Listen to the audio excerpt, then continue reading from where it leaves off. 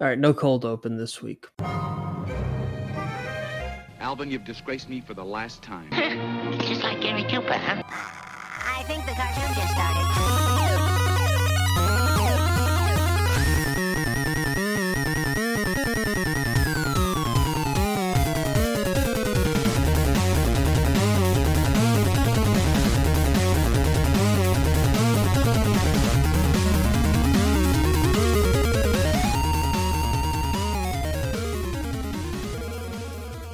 Hey there, everybody, and welcome to this week's episode of Acme Podcast Incorporated. I'm your host, Laser J, and with me this week is...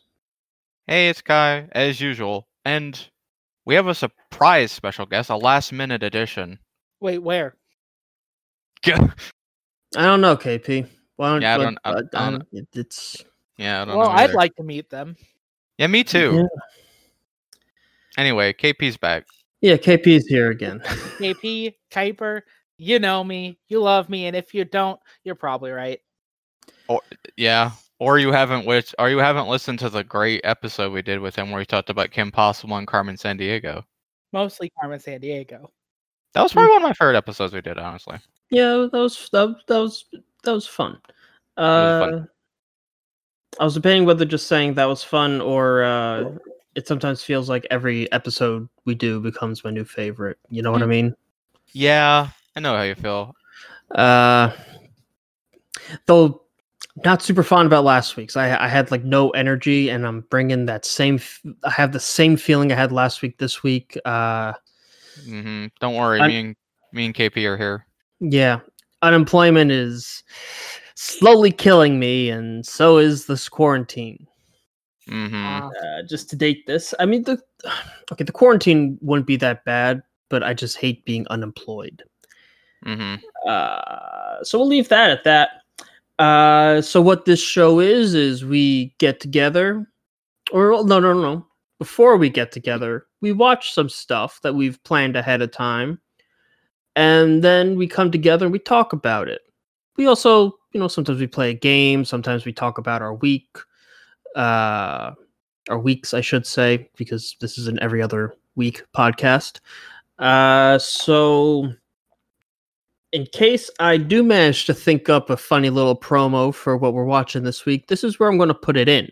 Silver Wings, protect the sword. Not interested. Silver Wings, protect the sword. No! No! Silver Wings. Well, all right. Well done, Hayden. And in case I didn't manage to think that up, what we watched is The Sword in the Stone and Quest for Camelot. I wonder what the connection is there. Yeah, there's really no mystery about this week's theming, is there? Nope. Wait, that was the theme? Did I not get a memo? I'm confused.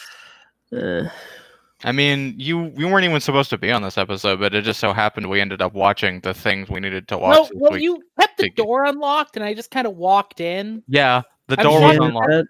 Well, I mean, you tried scaring me away with a broom, but I ate it, so I'm just here now. Yeah, I tried to shoo you off, and then I took a couple pot shots. yeah. But you're a squirrely little bastard, and you stuck around. Yeah. Okay, I'm gonna pause this entire podcast really quickly, Okay. just to tell you something that's happening right now. Okay.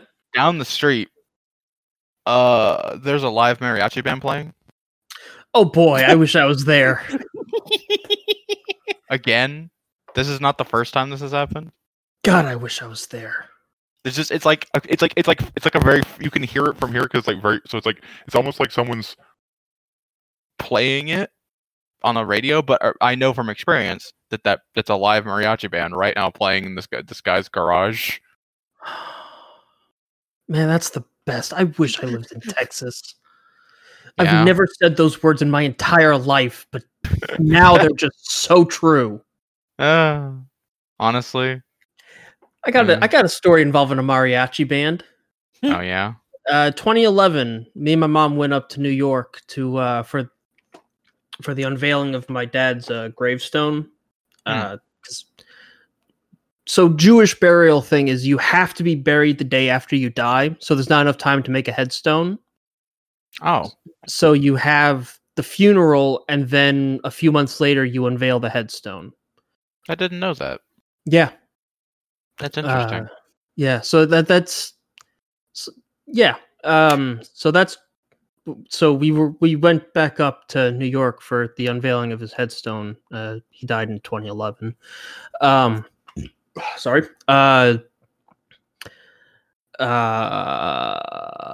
And we were staying in the city rather than Jersey. He's buried in Jersey, which is where we used to live. It's where I'm from. Well, not originally, but it's my earliest memories. And we got on the subway, and there was a mariachi band playing in the subway car. Wild. Fucking I've heard New that York. happens a lot in New York. Yeah. On the Remember way. that part of a John Mulaney bit. Yeah.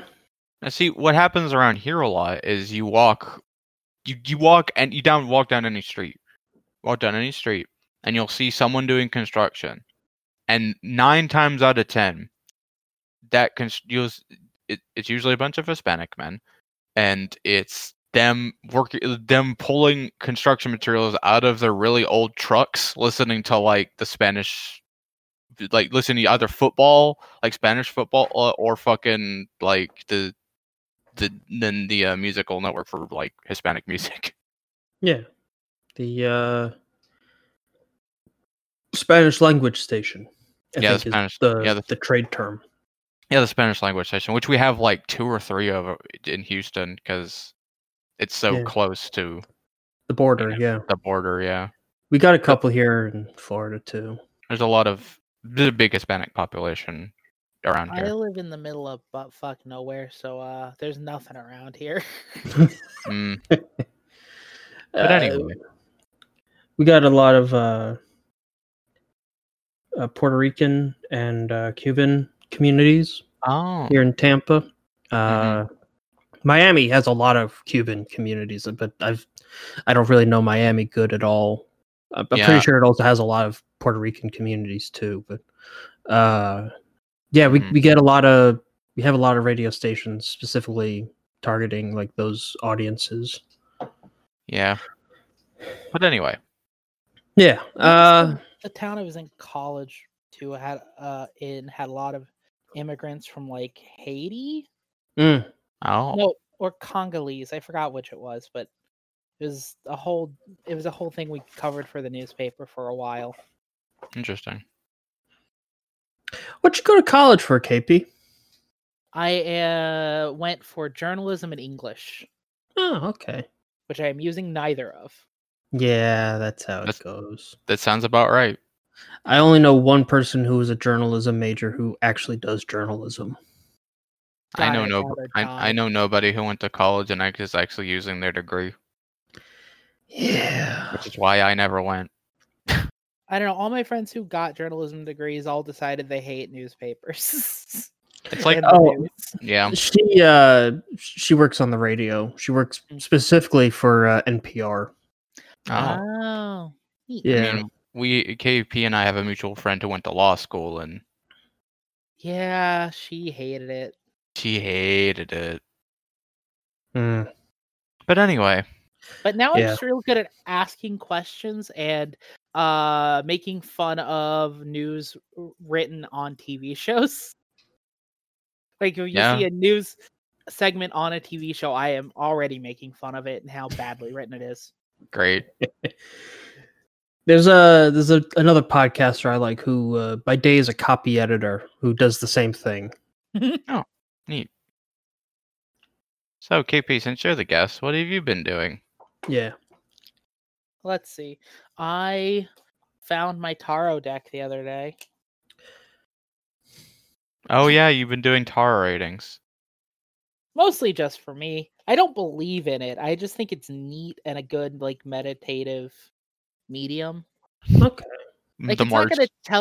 not gonna tell you anything you don't already know. It's just like a way to introduce some randomness into an introspection into your life. Also, the deck I have is literally I bought it just because it's really pretty and I like the aesthetic. Yeah, That's that's literally it. I have I can no dig it. strong feelings about whether it's true or not, but Mhm. like it's a nice meditative tool. Marge Simpson holds up the tarot deck. I just think they're neat. I bought a new laptop recently because my Oh, yeah. laptop's a potato. So I, with some of the super special stimulus money and unemployment money I've been getting, like I have a little bit saved up now. I can just, upgrade.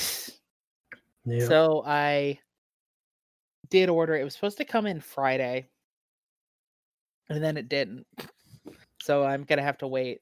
But I'm excited for it to come in and for me to finally have I a decent laptop. I got a question, and I don't mean it in a judgmental way. I'm genuinely curious. Yes. Why not go desktop? There, Um, you can usually get something more powerful for cheaper if you're willing to build it yourself. Honestly, because I think it will be easier to move from place to place when I move out of Mm, the place I'm currently in. that makes sense. Yeah. I think it will be an easier transport situation. And then once I have a slightly more permanent situation, it will be. I'll consider it then. Okay. Yeah. That's Also, one of I my. like. Go ahead.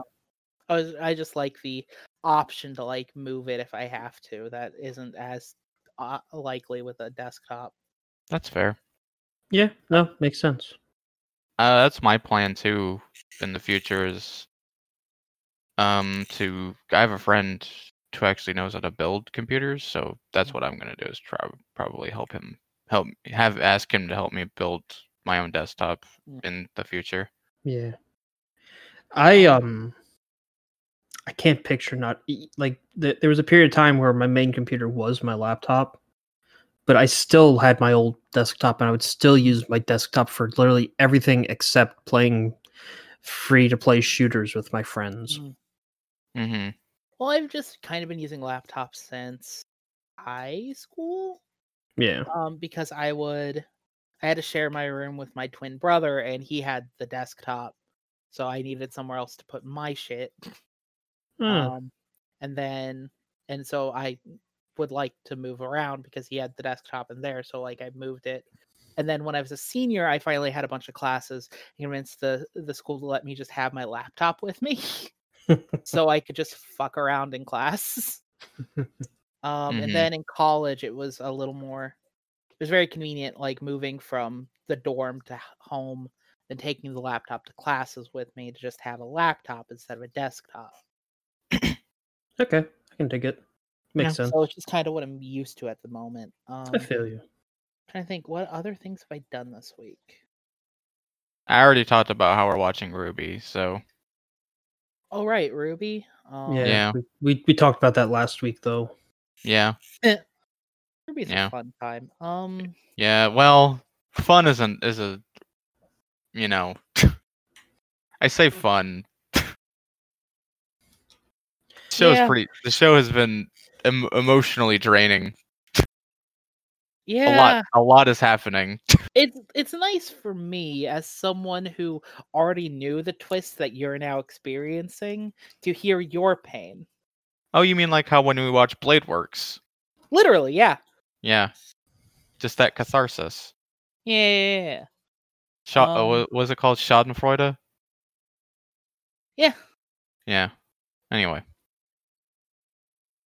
Now I'm just thinking about Avenue Q. Specifically the Ace Attorney Avenue Q thing, but that's neither here nor there. Is the only play I have seen in a theater that my school didn't take me to. That sucks. I love Avenue Q. No, but I mean, it sucks that you haven't seen more musicals. I've listened to the soundtracks. Fair enough. Listen, I'm there with you. The only musical I think I've seen on a stage that wasn't put on by my school was college productions. And of those, they were all the only ones that were not at my college was when I went to the University of Missouri in high school for a theater thing for our musical group, because it was like, make a day of it. We'll watch the Mizzou's production of Chorus Line, which was a wild choice, all things considered. Yeah, my school had to do it, was required. The theater department, they did a musical every year. Yeah. And I remember being in theater at the time, and every year they did fucking either a Disney thing or Seussical. And I was like, can we literally do anything else? Anything at all? That's what it started with ours. We had Mulan my freshman year, and then we did. Did we do my sophomore year? Lion King? I've done Seussical. Yeah, that's what I was leading to. We did Seussical like 3 fucking times. Yeah, it was Seussical my sophomore year, and I was Vlad Vladikov, the Eagle. Then I was also Judge Earl the Turtle. Despite the fact I can't hit his low note, I still don't understand that. And I was also in a cabaret feature where I ended up being Mr. Mushnik from Little Shop of Horrors. It was a little cabaret thing, so we just did snippets from different songs and strung them together. But I did Mushnik and Sons, which continued this running joke from my sophomore year of that choir director would always cast me as the villain. And then in that, literally the next year we did the Pajama Game, which is not a great musical. Gonna say that right now. And again, I was cast as the villain, this evil president of the Pajama Factory, who didn't even get a villain song.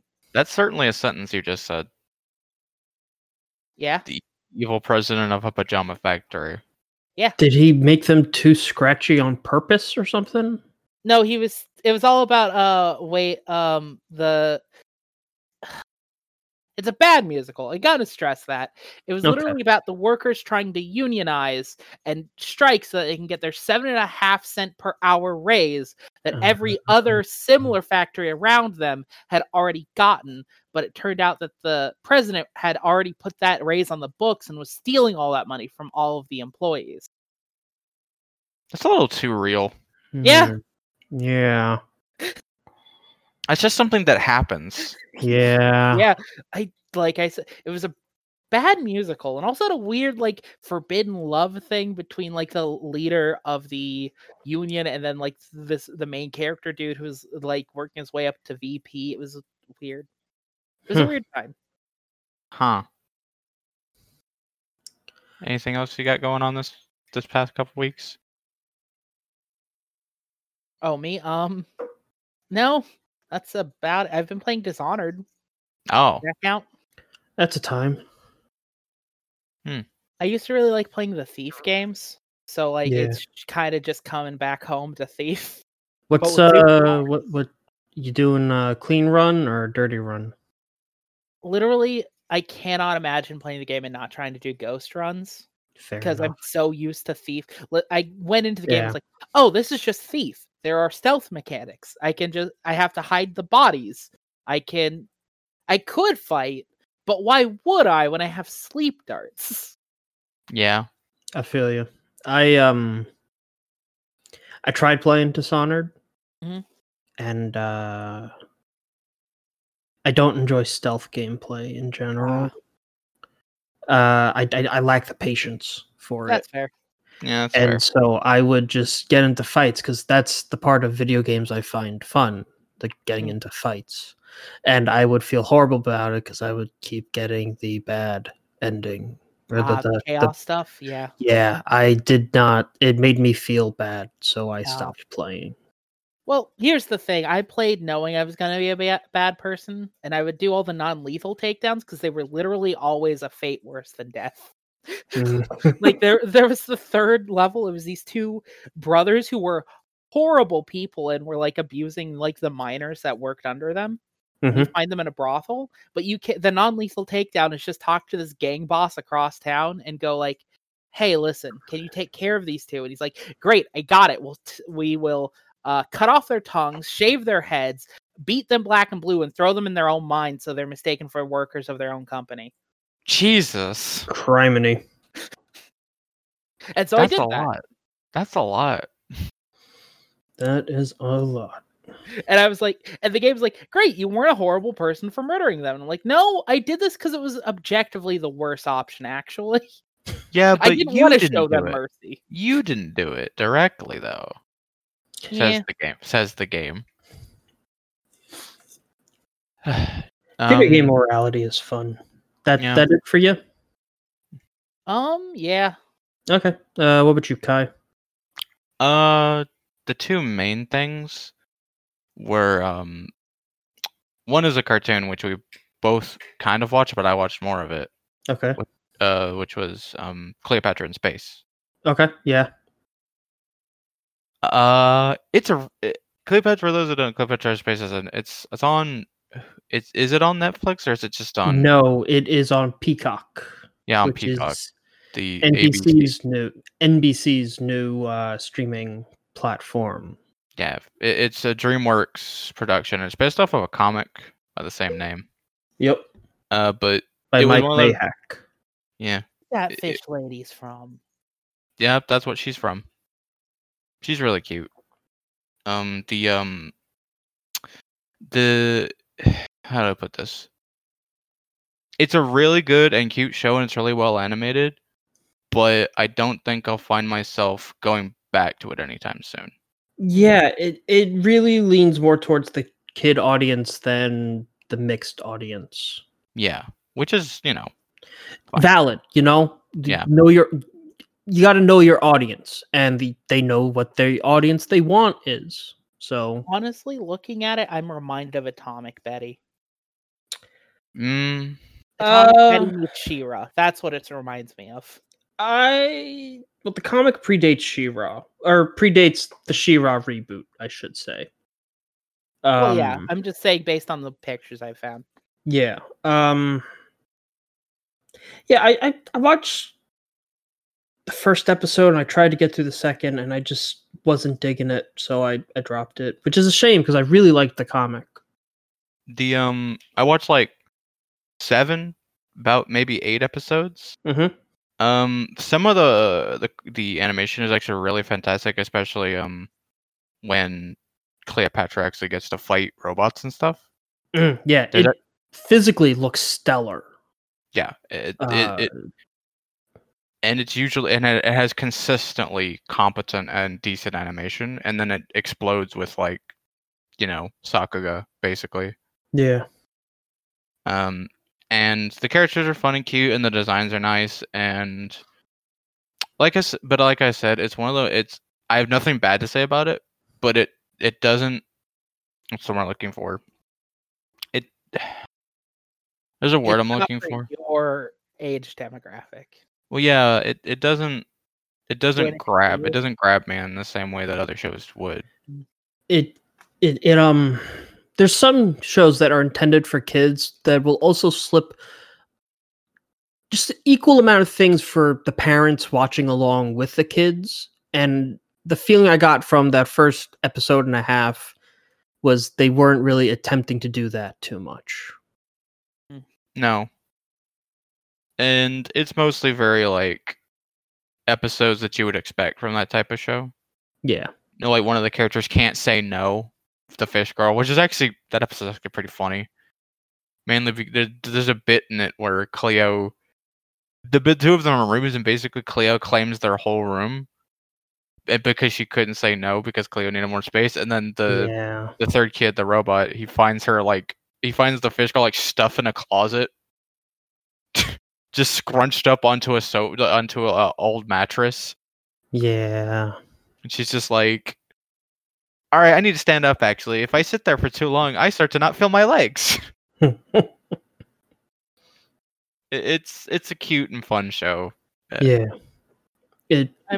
Your thoughts on it kind of reminded me of how I feel when I go to most Sentai Super Sentai shows. Not all of them, but a lot of them have that same sort of, it's meant primarily for the kids audience. Yeah. Yeah. Whereas like Kamen Rider yeah. does the other thing, where it's like, no, we're aiming for an older and like a Mixed. person and up. They still want the teenagers. Yeah. Kamen Rider wants the kids, but it also wants like the old fans and the teenagers. Yeah. Whereas Super Sentai is very, very. We want The the kids. kids. We want the kids, and that's Yeah. fine. But Even it when leads to- it's an exceptional season like Tokuger. yeah, Tokuger. Tokuger. Future. It's still like it definitely appeals to an older crowd too, but it's still primarily for the kids. I remember that's why I stopped watching Q Ranger. Was it just I couldn't? It wasn't for me. with Yeah. Q Yeah. Ranger. There's nothing inherently wrong with wanting that for Sentai, but I think that like part of the reason that they haven't been as successful with the last few years is a combination of things. But one of them is the fact that they're focusing too heavily on the kids, and there's also not as many kids in Japan as there used to be. Yeah, Yeah, That's a whole thing that they I'm not do even. have declining birth rates. That's a whole kettle of fish that I'm not going to get into. Yeah. we've set the kettle of fish on the table, and now we're taking it back to the fridge. Yep. Yep. Return. I'm going to return to sender. The other thing that I want to talk about was a webcomic. Okay. It's called Star Impact. I was talking Laser. about this a little yesterday. Laser, do you like Ippo? Yes, very much so. And you've already got me going to the website. Do you like Hajime no Ippo? You know I do. What if I told you this was Hajime no Ippo, but with dumb JoJo bullshit? Well, you also failed to mention that the referee is Waluigi. It's Mario, actually. It's Mario? Okay. Because, Punch Out. Oh, okay. He's That's too the lanky to be Mario, but whatever. Well, it's supposed to look like Mario because that's I'm a shocked reference. you've gotten this far into the cell and even not mentioned the lesbians. I'm that it's all getting there. lesbians. I'm getting to the lesbians. His goal was to sell me on it, and he knows the sell for me is Ippo. It's Yeah. Ippo. Imagine it's very Ippo, obviously, because the artist Mr. Drooling Demon on Twitter is heavily inspired by Ippo. Imagine Ippo, but the boxing gloves every boxer has like a special power. They're called leather. They're called leathers. Mm-hmm. And like one of the first opponent to the main girl fights is called Urchin, and his boxing gloves have like spikes on them. And they don't penetrate the skin, but they basically increase his range. So he basically puts on this like basically a strategy that leads to a heavy offense and defense simultaneously. And his leather, the name of his gloves, the spiky ones, is called Thorn Palace. And all of the gloves have a name like that. I'm reading it right now. I'm gonna have to stop myself, but It's very good. oh god, I'm struggling to look away. This is just It's everything you want. it. I wouldn't go that far, but it looks very interesting. It's very good. It's also got a really good, like I said, the lesbian thing, because the main girl, Aster, and her rival, the rival character, the Miyata of the story. Mm-hmm. Big lesbian energy coming from the two of them. Okay. We'll get into my feelings on rival to lovers when I get to my week. Oh? Yeah. You're talking about She-Ra, huh? Yeah, I literally watched the entire season yesterday. Uh-huh. But if you got more for your week, let's carry on with that. Let's see. The only other thing that I was watching, I'm continuing with Diamond No Ace, but I think I'm gonna save my full thoughts when I probably finish the first season of it. Fair enough. Because it's separated into parts. Currently, part 1 and 2. I'm probably gonna finish up part 1 before I give some conclusive thoughts about Diamond No Ace. I'm like halfway through it. Sounds good. So, Laser. My week. Okay. Mhm. I watched two things. I thought there was maybe three. Well, okay. No, I'll do the smallest first one. Season 2, episode 7 of Harley Quinn came out this week. Oh. And it ended with Harley and Ivy kissing. So I guess they're going to get Nice. into that aspect. Nice. And it was very much not like a friend kiss. It had the rom-com linger. Yeah. You could hear the audience going, woo! Yeah. They are going to get into that. Okay. So in the comics, they have an open relationship, Mm-hmm. and I'm kind of hoping they do that here too, because I hate to admit it, but I kind of like the relationship Ivy has with Kite Man. Hmm. I don't. They're engaged right now in the show. Spoilers for Harley Quinn, but Mm-hmm. yeah, they got they started. It started as Ivy's embarrassed to be dating him, but then she sort of Warms goes, up to him. no. It was like, okay. It started as he. So Kite Man's like I'm Kite Man, kites, kind of guy, and he's like super embarrassed. And Ivy has like the cool leather jacket girl vibe. Mm-hmm. And so she's like, not this guy, don't hit on me. And then she actually goes on a date, and she likes being around him, and she has fun with him, and he's like genuinely nice to her, even though he's kind of like cheesy. He's not bad, which is funny because they're super villains. Like he's not an asshole. Basically, he's just cheesy. And they first she's like, she wants to keep it on the DL, but then it's like, no, you know what? I like him. I'm going to be more open about this, and then they end up getting engaged, and even Harley Quinn comes to like Kite Man, and though she's skeptical at first, but that's more about her baggage with Joker than it's particularly Kite Man. So like they really sold me on it over the last 2.5 season, and the last season and a half. They really sold me on it, and I also still really from the start wanted Harley Ivy to be a thing, because As many of us do. I think almost everyone wants that, Yeah. except maybe certain dumbass jackasses. Mm-hmm. We know the type. Yeah. I want both. I want my cake and I want to eat it too. You want the Kite Man, Harley Quinn, Ivy polycule. No, I don't. I do. I don't want Kite Man and Harley Quinn to be in a relationship. I want require everyone. Okay, polycules don't require everyone be connected. Okay, They don't. yeah, Polycules that are polycule like works. V's. Yes. Okay. They don't have to be. I thought a polycule was the same thing as a thruple. No. No. A thruple is it's a rectangle square thing. Okay. Yeah. Yeah. Rectangle square thing. I'm chill with the polycule. I want the Harley Quinn Ivy Kite Man polycule. Yes. It's just like the Lupin Jigen Goemon polycule. Yeah. And Fujiko. Yeah. The big polycule. The quadratic polycule. Because Jigen wants nothing to do with Fujiko. Let's be clear about this. Yeah.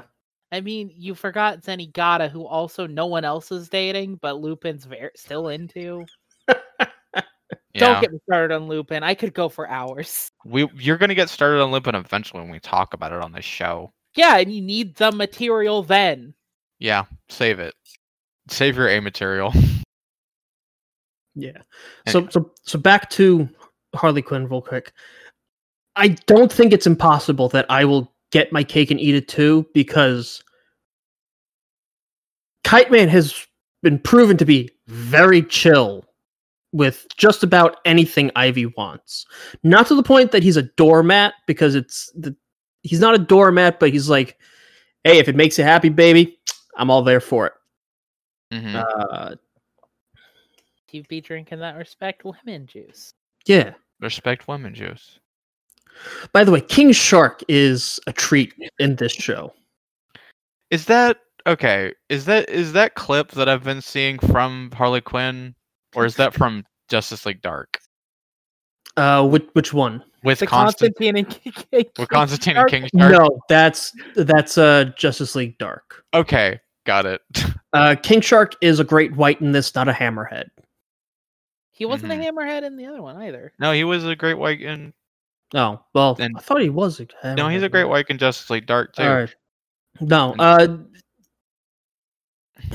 Great King Shark hasn't had any romantic stuff in this series. He's just sort of been like, oh god, who is it that voices him? When I tell you who voices him, you'll kind of get a quick understanding of the character. Okay. Oh no, it's my ex. Who, Harley? What do you think? I'm crazy? King Shark winks. The real shocking thing is It's Ron Constantine- Funches. Ron Funches. That sounds familiar. You might know him from. Trying to think of what else you might know him from. Hmm. I mean, he was in Trolls. The Beat Goes On, but I don't know what that is. I know. I haven't. No. He was Sparko in OKKO. Oh. Okay. Oh, he was also in 12 Forever. Yeah. Neat. He's like their nerdy tech guy, but also like very very much like.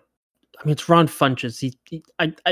I don't feel qualified to say whether he's black coded or not, but I kind of feel like they're going for black nerd vibe with him a little bit. Got it. I don't feel qualified to make that call, but that's just the vibe I get.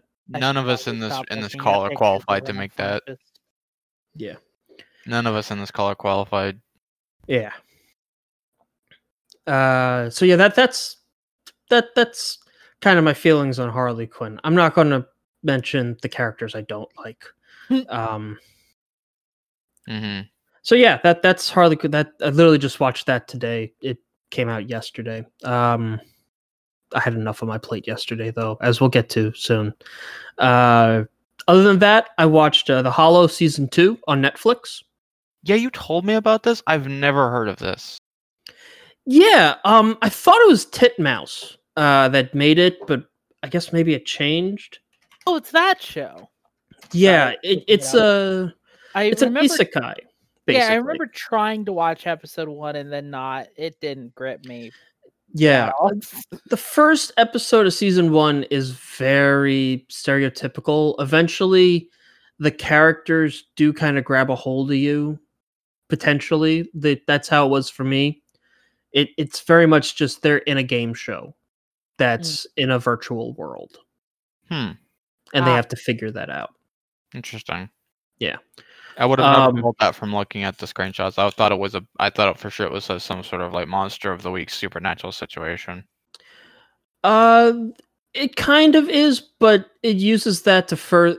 It's my favorite type because there's like a different problem every episode, but it's all very much furthering the plot. At least for the first season. The second season is all just furthering the plot. Got it. A change of the status quo, if you will. Yeah. Sounds like the Ko-Lyoko setup. Yeah. There's Except- no real world segments. No. Oh no, I just meant the episodic stuff leading into actual plot in the. Oh, second yeah. Yeah. Except Ko-Lyoko's episodic stuff goes on for way too long. Yeah. Well, yeah, but here literally it's the second season. It's just season 1 was long. Yeah, season 1 was like 40 fucking episodes. Yeah. With Hollow, it's not so much that as it's like the end of every episode, you kind of know what the next episode is going to be. Got it. They Because lead into each other. Yeah. Threat over, introduction of the new thing, cliffhanger, new episode, same thing. Got it. More or less. It's been a while since I watched season 1, but that's sort of how I remember it. Mm-hmm. Season 2 is interesting. It has plot twists in it, so I'm not going to get too much into the specifics of it. But I called just about every plot twist they had. There was a couple that I didn't, but most of them I called. Still very good. Just because you figure out something before the show wants you to doesn't make it a bad show. Just Yeah, like how I called the whole thing with Venomous. yeah, exactly. Yeah. I think anyone over the age of, let's say, 11 called that. Not to disparage you. I'm sorry. I called it too, but Mm-hmm. it's just yeah. Okay.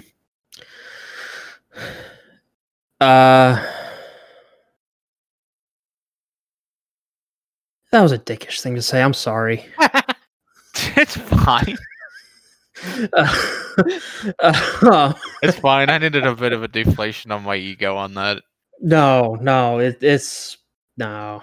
It's fine. Don't worry Celebrate about all your victories. That's my genuine it. Vindication. yeah. Anyway. Doesn't matter how obvious a plot point I call, I always go yes when I see it.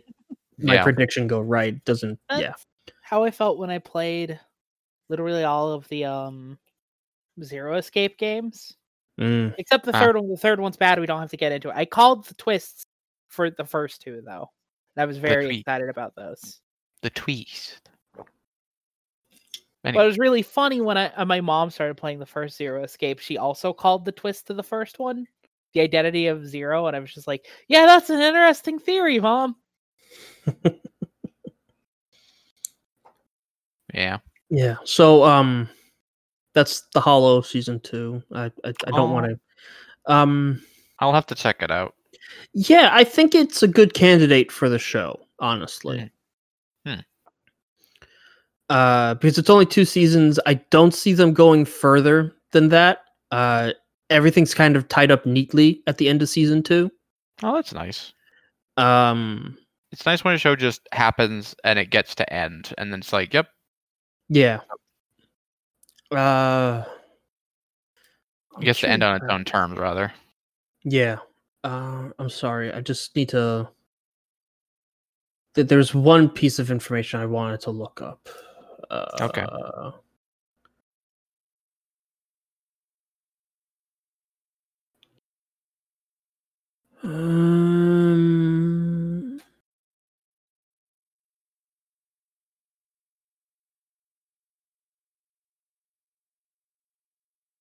Yeah, no, I can't find it. Never mind. Forget it. Okay. All right. So that's that. And the only other thing is She-Ra season 5. Yeah, I've heard the hustle and bustle that it's over. So Yeah, it's over. It's all tied up neatly in a package, and if we do that show, we might just have to do like the entire show. yeah, because I don't see myself stopping at seasons and waiting a couple weeks. I'll just run through it. I mean, to be fair, the seasons are really short. Yeah, they're usually like 13 episodes or a little shorter than that. So yeah, we could definitely talk about the entire show. Yeah, well, we talked about this before, but we could do when we want to do an entire show. We could do like 2 seasons. 2 seasons in one episode, and this is 5 seasons, so it'd be like 2.5 episodes. Yeah, just about. Yeah. So yeah, I am not going to talk about spoilers. I'm guessing from your Rivals to Lovers comment, I'm guessing a certain thing happened that people have been talking about, but I'm not going to say what it is. I think anyone who's been watching the show and knows anything about the showrunner Noelle Stevenson called this from day one. Oh yeah. Ginger Hazing on Twitter, and I'm pretty sure that's also her Tumblr, if she still has a Tumblr. I think she does. Yes. Yeah, I used to follow her there, but I'm not on there. We all know my stance on Tumblr. We've heard. It's bad? That's an objectively correct statement. No, I just don't have the patience for it anymore. Fair. Yeah. So yeah, I don't want to go into spoilers, but I do want to use it as a jumping off platform for something. Mm-hmm. I hate Rivals to Lovers. Oh. I hate enemies to friends to lovers. I hate enemies to lovers. I hate enemies. I like enemies to friends, but I don't want it to go beyond there.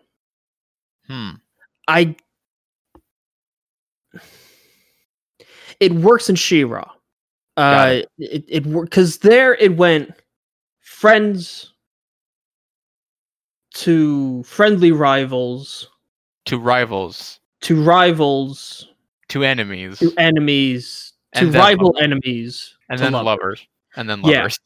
It's extreme slow burn. I also don't like slow burn. Apparently, Oh man. Uh, You're killing me, Laser. I just okay. I'm For the joking.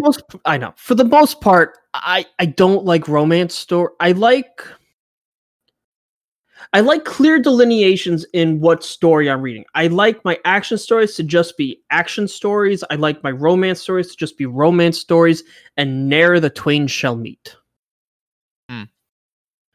Don't get your peanut butter in my chocolate, says Laser. I also don't like Reese's. God, what are we even doing here? Sorry, I gotta go. I gotta leave. It was nice gotta- being here on the I show. got No, a thing. it, I got a thing to do. It's just I don't like how melty. I like Reese's Pieces. Fine. I just don't like how melty Reese's always get. I have very warm hands, so me just handling the package makes the chocolate melt, and I hate it. Okay, that's fair. That's a fair thing to say. I've never had to defend that before. I don't think I've never admitted that before. It's a fair criticism. Uh, You must like M&Ms then, huh? I do like M&Ms, but No, it's your mouth, not your hands. yeah, though I'll also be honest, I don't think I've ever taken longer than a single mouthful to finish a bag of M&Ms. Yeah, that's fair. Yeah. Anyway. Sure. Well, more about She-Ra. your rivals to lovers. Yeah, thoughts. I don't enjoy it. It's more that I don't enjoy it. I don't get it. I don't get how the antagonism and romance are somehow tied up in the same thing. If I don't like someone, I don't go around that person. I avoid them like the plague. Yeah. I I feel like can't imagine that ever switching. I feel like it tends to require like very specific setups of these two are like in enemies in some like official capacity, like, you know, a detective and a phantom thief. And they're crossing paths in ways where like it's somehow they're enemies of circumstance rather than like actively actually dislike each other's personalities. And there's also like I think the best rivals to lovers ships are the ones where the two characters clearly have a mutual respect for each other. They're just on different sides. We come back to Lupin the Third with Zenigata and Lupin. Yes, they respect each other deeply. Okay. I will say it works in She-Ra. Okay. Just because they grew up together. Like they were friends when they were kids. Adora was Catra's only friend. And that evolved into stronger emotions. And then Adora left to join the rebellion and fight against the Horde. And Catra felt betrayed. That's the core of that. Also, there is inadequacy issues because they were raised by Shadow Weaver, who is a sorceress, and she would pit them against each other. Oh, yeah. And she was very doting with Adora and supportive of Adora, but she was always dismissive of Catra. So there's that issue playing into it. It's almost Got like it. the show's a long-running theme with abuse. Yes. Yes. Almost. And you see this plot point of Catra's mirrored in the big bad of the first 4 seasons, Hordak. I don't want to go any further than that, but he also gets his redemption. Kind of. It didn't go as in depth as I wanted because I found myself at the end of season 4 more enthralled with Hordak than any other character. I guess we'll get more into that when we actually talk about the show. Yeah. I liked his story of yeah. Not to say I loved all of She-Ra. There's nothing about She-Ra that I did not like. I can't stress that enough. It is a perfect reboot because it took something that was, good for its time and made it great for our time.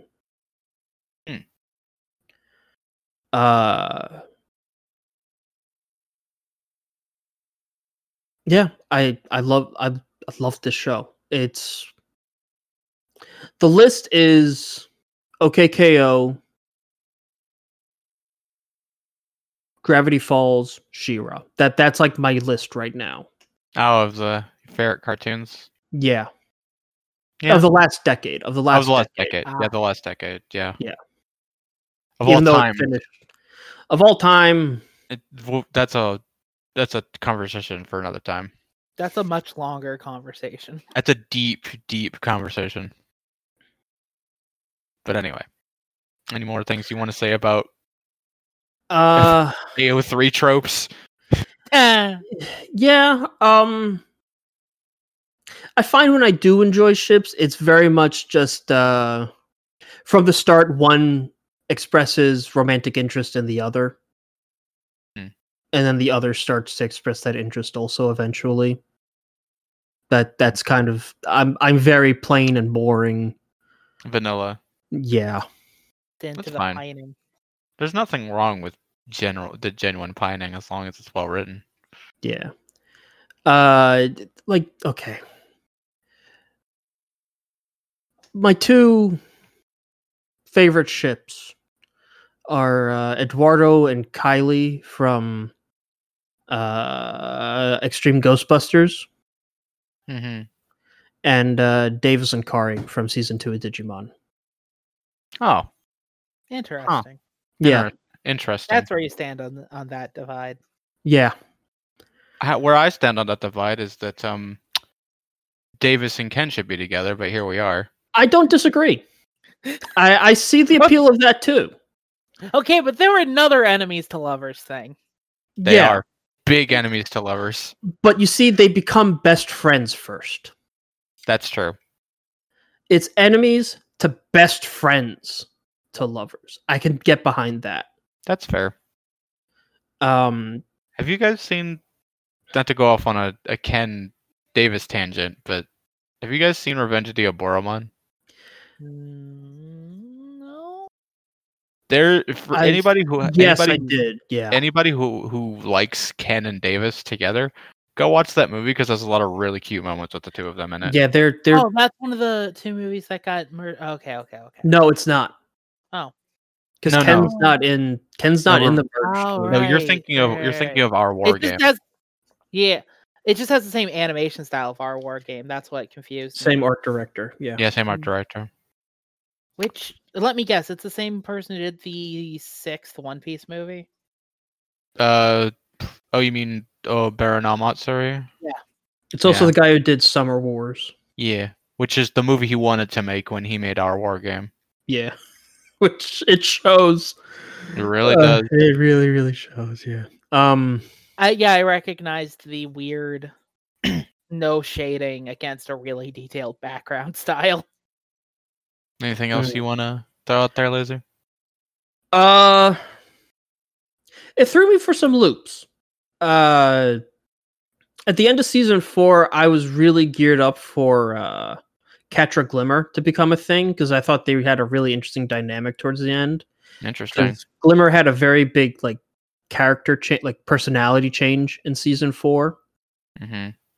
I've heard people talking big Glitchradora, which is the polykill name of the ship. Yeah. That's not where that goes. The show kind of ends with well, I'm not gonna say. I'm not gonna say. Yeah. I mean I can guess, but yeah, I gotcha. Well, honestly, the way it ends for Glimmer is kind of what surprised me the most. But I won't get any further into that. Let's just say I didn't expect any heterosexual ships at all in this show. Oh, That's fair. boo, boo. But it was still really sweet because it was best friends to a relationship. I alright. can get with that. And for anyone who knows the show, I've already spoiled it for them with that sentence, and Yeah, I fair enough. apologize, but Fair enough. yeah. Um, I had to defend it because I was shocked by it, but it was sweet. Get a little of this heterosexual defending the heterosexuals. Yeah. Yeah. It's fine. I'm just fucking. No, it is genuinely the most boring way they could have done it, but it's also I find it Yeah. equally sweet. And I'm pretty sure it was to We appease certain yeah. people. Even KP and I agreed that some heteroships are valid. some you have to do a harder sell for me. Is the thing. Yes. Yes. I am so uninvested in shipping. That's fair. I will never try to sell anyone on anything. I'd actually rather my enjoyment experience be shipless now That's at fair. this point. I'm just tired of it. I am tired of anything even remotely related to fandom. That is That's fair. fair. I That's don't. totally fair. Yeah, I don't got. The energy. It's more than energy. I don't got the patience Mm-hmm. to deal. You know that scene in Men in Black?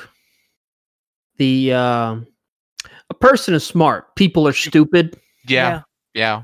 That sums up my feeling on fandoms. Yeah. Well, this is why the rule on fandom is find like 5 people and only talk to those people about the thing. I take that a step farther. Find 5 people who don't know each other and never introduce them, so you can have 5 different conversations with 5 different people, because as soon as you become a unit, you will start being stupid.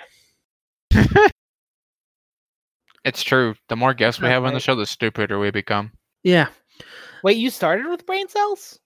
Not that many. KP, I'm Okay. gay. Come on. What are we doing Yeah. here? I did. Are we done with She-Ra? Because I did have one other thing I wanted to ask about, actually. Oh. go ahead. I got nothing else to say, so ask. Okay, have you seen? And this is just.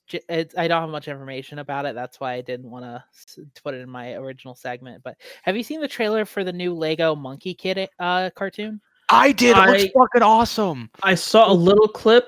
It does look fucking sickly animated, but I do have concerns about whether it's maybe a little tone deaf using the yellow Lego pieces I with mean, they're I all didn't even think yellow, about that. like- they're always yellow is the it's thing. like a Simpsons thing. Like, not Lego Batman. They're not yellow in Lego Batman. yeah, they. yeah, yeah, they they are. are. Yeah, they are. The only one that isn't is like Joker or Nope. Harley. They're I straight- am looking at Lego Batman right now, and Okay, they all that's have human. No, you're right. flesh That's because they're tones. based on like actors and like human characters. These are closer to like Ninjago. Yeah. Which Like this setting is an original Lego setting, like Ninjago or like the Lego Island. by the way, side note, Ninjago is way better than it has any right to be. The movie. I'll show. agree with the movie. No. The Okay, show no, is no. vapid to me. No, here's the thing. I would agree with you if you've only watched like the first season or 2. It's I'm pretty after sure that. I'm pretty sure I watched more than that. Okay, well then never mind. There are other Lego settings that like just have them all do the standard Lego yellow, to where I think enough people are going to get. I haven't heard any complaints just because like it's just like the standard Lego skin tone, and it has been in order to Okay. make it completely blank. And like Okay. I'm sure they're just gonna like anyone that isn't explicitly supposed to have like dark skin is just gonna have the yellow skin. That's like gonna be the Yeah. whole deal. It does look nice though, and it's also on brand for you to ask about this.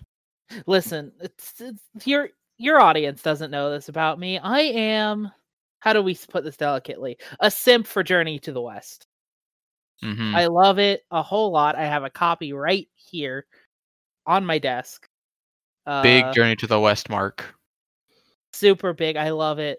So Don't I could blame you. probably tell you a lot about the fact that they used Red Boy as the main villain, which is an interesting choice because he's the only one who puts up the first time actually that anyone puts up an actual fight against the Monkey King. But that's a whole lot that I've already said. I mean, it's just like how I'm a Three Kingdoms, Mark. I do really like the that Pigsy and Sandy are here. And a thing that I've been looking into is like I wanted to know more about some of the characters. It seems that the new girl that they have is here to be our stand-in for the White Dragon Horse because she has a White Dragon Horse motorcycle, which is neat. I mean, and the big bad is the Ox Mountain Demon. Yeah, the Ox Mountain Demon summoned by his son, who is Red Boy, but in this, based on Lego's website, he's going to be called Red Sun, which is not inaccurate, but an interesting decision. Yeah. But yeah, So yeah, it looks neat. It looks and neat. it does look neat. I'm excited because Journey to the West is a thing I really love, and it's not a straight up adaptation, which is an interesting choice for Lego because they could have just adapted it and no one would have questioned it. Is the thing. But they were like, and they could have adapted it in a modern setting, and again, no one would have questioned it because no one questioned Dragon Ball when it happened. Yeah. Nope. And I mean, Dragon Ball stopped being Journey to the West after they got the Dragon Balls for the first time, anyway. Yeah. Well, yeah, but like the point being, they have it in a modern setting. They could have done it, but I think it's neat that they're trying to do a whole thing with like, no, it's a sequel, and our main goal is getting to the Monkey King. Yeah. Yeah. Because he's so overpowered. If we started with the Monkey King, this would be over immediately. Yeah.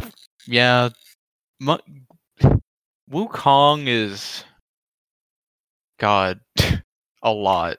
People talk about Hercules and all those guys, but Wukong beats them.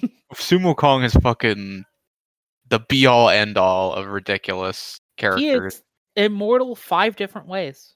Yeah, he's immortal 5 different ways. He's been killed so many different times and not like killed air quotes and come back. He beat the entirety of all the armies of heaven. He once lodged a formal complaint with Hell because they took his soul to kill him, and he's like, "No, I'm already immortal." Yeah, and then he erased his name from the Book of the Dead. Now we're just turning into a Journey to the West fan cast. Yeah, okay. I got a question for you. Yes. Wukong. Yes. Versus Gilgamesh. Wukong. Wukong. Gilgamesh is neat. He is not 5 ways immortal, nor does he have the many, many, many, many, many tricks Wukong has. Okay. The only reason. Mm-hmm. I was gonna say Goku is, even though he's based on Sun Wukong, does not hold a candle to the original Sun Wukong in terms of power level. Well, not even a little bit. Well, maybe not early on. I wouldn't say until like the much like a late game Goku does he start approaching. Yeah, like Super Saiyan 2 Goku. I'd even go 3, but that's me. Who's that one guy from Indian myth? There's a lot of those. Arjuna. Arjuna, that's what I'm thinking of. He's a huge badass. Arjuna's a huge. Yeah. Would he hold the candle to Wukong? Yeah. Probably. I'd say so. Indian in general, Chinese myths and Indian myths have similar power levels of this dude is over the top because this is mostly an allegory for how you're supposed to act. We're just talking about fate now, basically. Yeah, we are. God damn it. This is just fate. We're just talking about fate. And Arjuna is in fate. Yeah, he is. I had him in FGO. And Wukong isn't yet, which KP is very angry about. If they wanted me to play FGO, they'd add Wukong. When they do, I'm going to be right there. Yeah.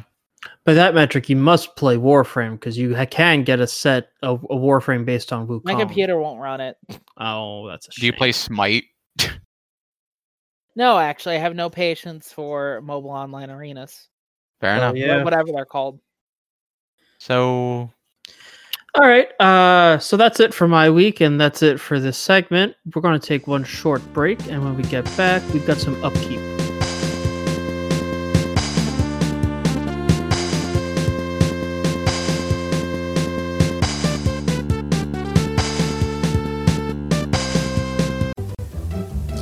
Now we're back on our show.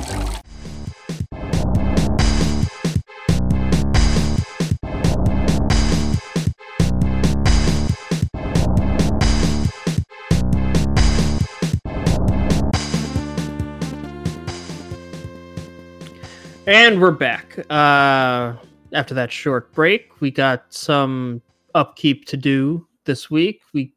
Kai is not caught up with DuckTales, which is just one episode because we are recording on the 16th, which is Saturday, and there was no episode this week, so we only have last week's. But we're not going to be talking about that, even though it's right up Kai's and mine's alley. I know. I know. Yeah, no, it's all good. We'll catch up. We'll have a 3 episode to talk about when we come back in 2 weeks, as always. But both of us caught up with Azoken finally, so we're going to finish that off. Yep. And that is what, episodes 7 through 12. 7 through 12. Yeah, I thought there was 13. There's only 12 episodes. Okay. The manga's actually really short too. It's only like 5 volumes. I didn't even know there was a manga. Yeah, there's also a live action series that's running right now. I heard about the live action series. Yeah. Okay. I think it would be real interesting for someone to cut together the live action series, and when they go into the imagination world, they put in the segments from the anime instead of the live action show. That would be a very interesting edit. How are they doing those I don't segments? know. I haven't watched the live action series, so I don't know. Okay. It would be a really interesting edit, I think. Yeah, it would. So yeah, we're going to talk about Azoken, and then KP's out for this because he hasn't watched it at all, right? Yeah, as far as I know. So he just sent on Discord. Okay. But once we, I got it. Once we finish with Azoken, KP will be jumping back in, and we're going to talk about Scoob, which we all watched together like a family last night. Yes. Hot off the presses. Yeah. So that's our upkeep this week. So let's hop into it. So yeah, Azoken, 7 through 12. You want to open up on this? Now that it's over, I can say this with absolute certainty that Azoken, as a person who is a creative, it speaks to me on a personal level, especially as a creative who has how do I put this? Who has ADHD. I relate so strongly with the main girls, the two animators. Yeah. Mizusaki and Asakusa. Yeah, Asakusa. Asakasa.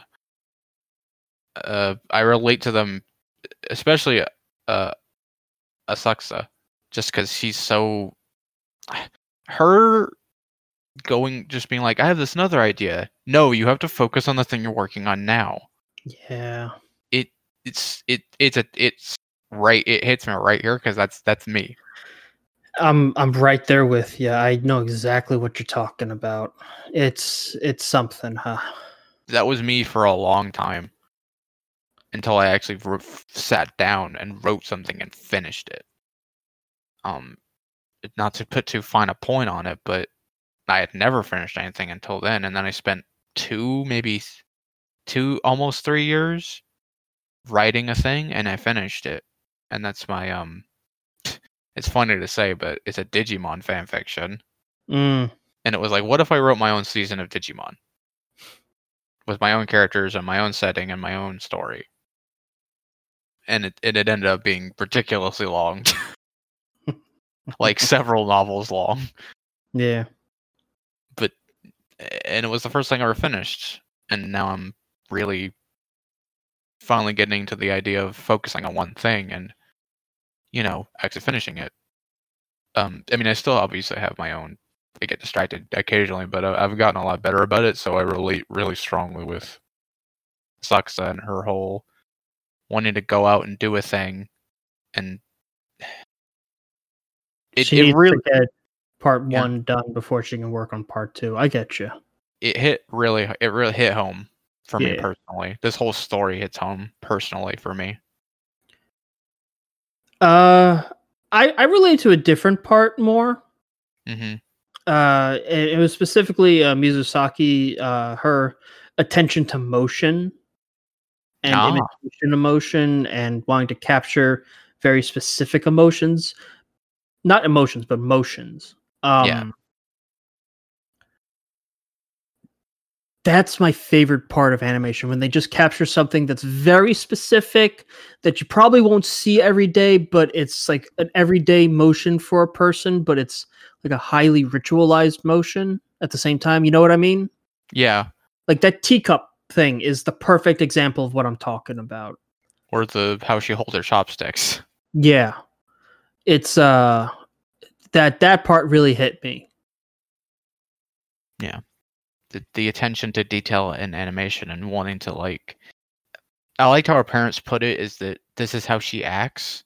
She interprets the world this way as opposed to them who do it through traditional acting, Yeah. which I thought was a really poignant thing and a Yeah. really nice capstone on her arc as a character. Yeah. I'm glad her parents were in complete shitbags. Yeah, that was always the worry, right? Yeah. And as much as I relate to Asakusa personally, Kanamori is still my favorite character. Kanamori is a very interesting character. I think Mizusaki is still my favorite. Mm-hmm. I really liked Kanamori, but she really endeared herself to me when you finally got to see her as a little child. Yeah, her relative's convenience store. Yeah. That was originally a liquor store. That was originally a brewery or distillery or whatever. I feel like a lot of people can relate to that. Yeah. Well, in this shitty society we live in, relating to a character who has seen a family business, their family's business fail, and becomes kind of scrupulous. I'll say Jaded, but also not scrupulous. Isn't the right word. She's realistic. There's a term I want to use that I don't know if it's like an actual slur or not, but it's usually used in an insulting way. Skinflint. Oh, she's frugal. Frugal. Yeah, that's the word. Mm-hmm. I find that aspect very relatable and enjoyable. Mm-hmm. I like that she grounds them. Yeah, they have a good balance. I really like this show because it is about the balance of those two things. Yeah, like both the things are important. You see, I think it's more of a balance of three things. Asakusa is very much the big picture in animation. You know, she likes the setting and like the set pieces and the backgrounds, and that's her thing. But Mizukasa is more about the little details. Yeah, you're right. The things that make that world like familiar. They breathe life into the world. They make it feel real. Yeah. And then Kanamori is okay, but how can we make this work? How can we do this realistically in the real world? Yeah. And it's trying to balance all three of these things and never saying that one is more important than the other. and the creative process is about balancing your creative desires with the reality of actually trying to do it, Yeah. which I think is a very poignant statement on the creative process as a whole. Yeah. And yeah, go ahead. This is the first time in quite a while that I've managed to get through an entire subbed anime. Mhm. And it was kind of a fight.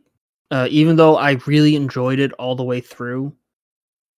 I really only have one little quibble about it, but that can wait. And that little quibble is purely by stupid brain demons. Mind goblins. Yeah, trying to find my own term. Got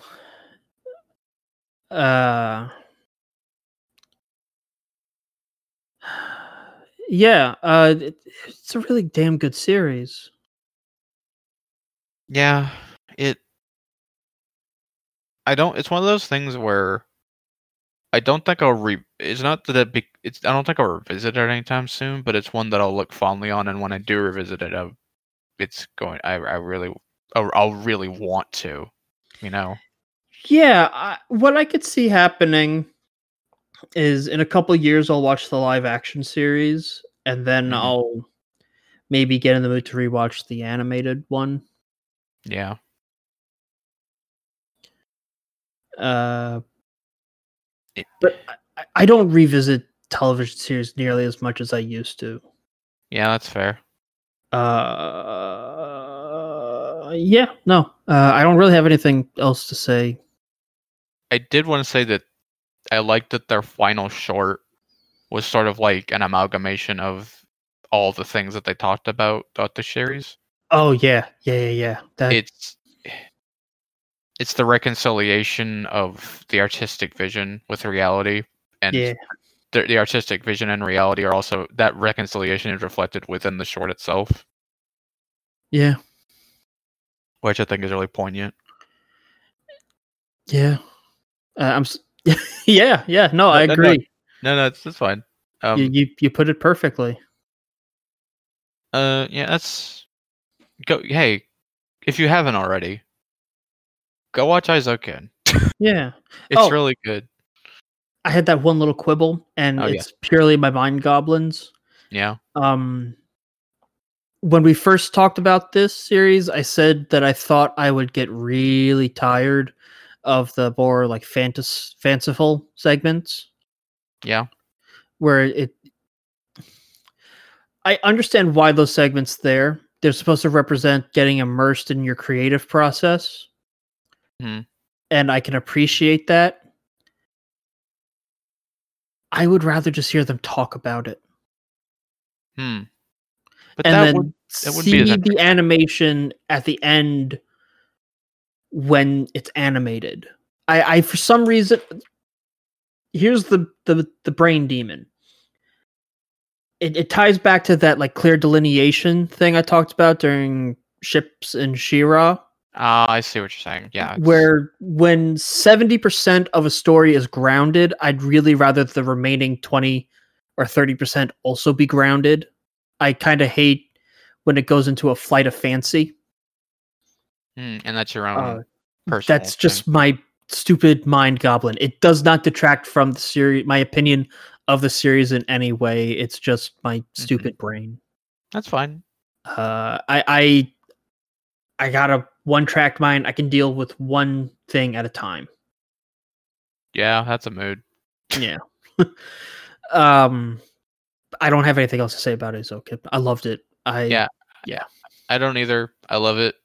I love all the characters, and I think that honestly, Kanamori and Asakusa are peak female character design. I think I did not like the class president. The not the one that people thought was the class president, but the one that actually was the class president. The bootlicker, as I'll call her. Yeah. Anyone who sucks up to the teachers can fucking kiss my ass. Yeah. But that's Sorry, okay. teachers. I just have I never know, had a I- good experience with teachers. I don't trust. Fair enough. I don't trust authority figures in general. Let's leave it at that. That's honestly, Yeah. considering our current environment, probably a good idea. Yeah. So that's it for Azoken? Yep. All right, KP, get the fuck back in here. Hi guys. I don't mean to alarm you. I think your backyard might be on fire. Oh. Did you cause that? No. Hmm. No. Okay. Would it be the first time? Nope. But anyway. Please excuse our technical difficulties. Uh-oh. SpaghettiOs. We had varying opinions of Scoob. Some good, some bad. I thought it was fun, and that's all it takes for me to like a movie. There was a lot of room for improvement, and that's our consensus. You want the more detailed version? Come back at the end. Yeah. We're going to take a quick break, and when we get back, it's we're going back to the 70s, and by that I mean the 1470s or the 1070s. I don't know when this is supposed to take place. I think it's the fort. I think it's like this is the Dark Ages, right? So Yeah, so probably like 1000s, 1100s. yeah, something like that. I've always had interesting concepts about the time setting of King Arthur, but we'll get into that when we get into it. Mhm. So stick around, and we'll be right back after this short break.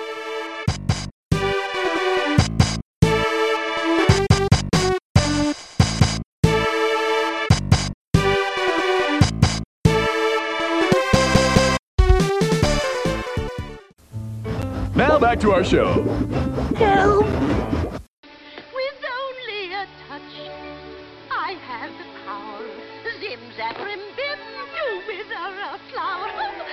I find delight in the gruesome and grim.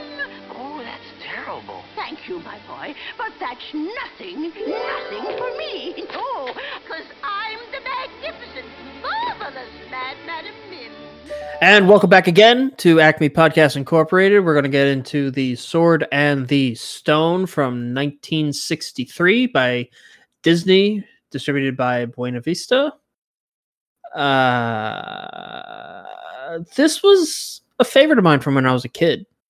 And here's the interesting thing. It's exactly as I remembered it. And that's a problem. Yeah. Because Yeah. usually I remember movies from when I was a kid, but I only remember parts of them. Mhm.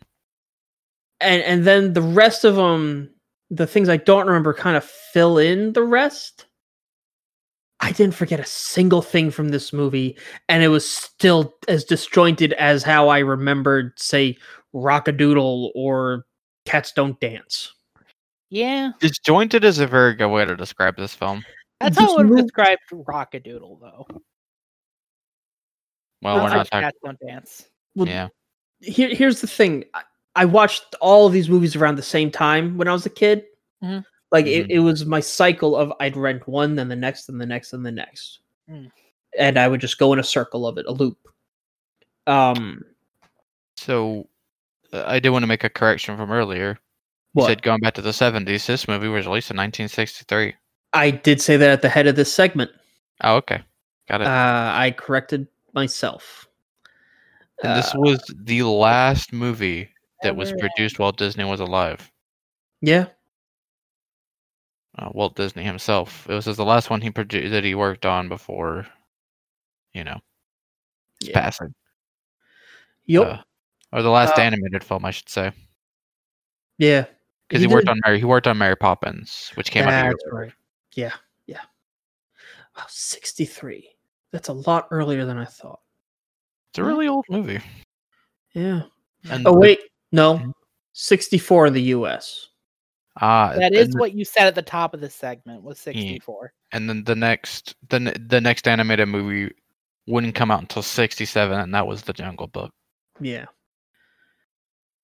It's funny that they wanted to step away from animation, or maybe they just couldn't agree on something on what they wanted to attempt with it. There was a disagreement on whether they should do feature-length films anymore. Animated feature-length Wasn't films. helped by. I've been watching a lot of Defunct Land lately, and basically pretty much everything after the animator strike was Walt stopped caring about animation. Yeah, Like as the animation strike happened, he started not caring about animation and dove headfirst into theme parks. Yeah. And then he felt betrayed because he thought of them as like his kids or whatever. I've now been they're watching Defunct Land too. And the whole Rocky era of this was not helped by fucking Jeffrey Katzenberg and yeah. freaking what's his name, Michael Eisner. Yeah. Who they didn't take over right away after Walt, but they took over after the person who took over after Walt did. And this was they were in charge of the latter half of the quote unquote Silver Age / Dark Age of Disney. Yeah, to my understanding, Katzenberg and Eisner were more 80s Disney, 80s and 90s. Yeah. They're more the latter half of what people call the Dark Ages. They were around during like, Great Mouse Detective and stuff like that, and they were of course around for the Renaissance. Yeah. Yeah. So yeah, that's I think enough background. Would you say? Yeah. Yeah. Pretty much. So Sword in the Stone is obviously about King Arthur. Yeah. And Merlin. Playing with the Arthurian legends a little bit. A little bit. We gotta stress this. A little bit. This is a follow through that follows both of these films, is that they barely have anything to do with the actual Arthur. Yeah. They just kind of take the names Arthur and Merlin and then they go nuts. I give Sword in the Stone a pass on a little more because it takes place before Arthur pulls the sword from the stone. And to be fair, they never mentioned Camelot in Sword in the Stone. Yeah. No, they go to London. That was a benefit I was going to give to Camelot, Quest for Camelot. They at least name check Camelot. The only thing, there's only 3 name checks in this film: Arthur, Merlin, and Sir Kay. That's it. Those are the only names. Sir Ector was also a name check. 2 is a check? Sir Ector. Oh, Ector, yeah. They're name checks for the knights. Because Sir Kay was originally in the original story, a half brother of Arthur. Which, tracks with this version of him. Yeah. There is one thing that I'd like to just get out of the way before we dive into this fully. Mm-hmm. That I feel like one of you will probably bring up, so I just want to get to it first. Mm-hmm. You ever seen that the fan art of the squirrel? The squirrel, yep. The AU where they make the squirrel a human also? Yes. And then they go on adventures together? Yeah. That would have been a better movie. Brought this up when we were watching it together. Yep, sure did. Yeah. It had to be mentioned because I think it's probably one of the most famous fan works at this point, I think. Yeah, pretty much. Yeah. I wanted to go back and find it again. Made more sense, honestly. Yeah. What if she could just be Gwen? Just be Gwen? Yeah. Guinevere, yeah. We talked about this film being disjointed. It's basically a bunch of shorts roughly tied together by a singular plot thread. It feels like a sketch comedy movie a little bit, but without the comedy. It also kind of felt like some of the other Disney movies that are just like a clip show of other shorts. Yeah. Yeah, like Fun and Fancy Free and whatnot. Yeah. Or Make Mine Music. Yeah. So there's like a loose plot structure of connected stories that are like not really tied together by a bigger plot, even though they kind of should be. Yeah. Yeah. Also, the Sword in the Stone gets mentioned in the beginning, and it's like, oh right, the Sword in the Stone. Arthur pulls the sword from the stone. Movie over. Yeah. This movie doesn't have an ending. It has a brick wall. Yeah. It definitely felt like it didn't get finished. No, this was clear. You know, it probably had something to do with the animation strike. Possibly. Usually, industry strikes like this result in a lot of disjointed and bad movies.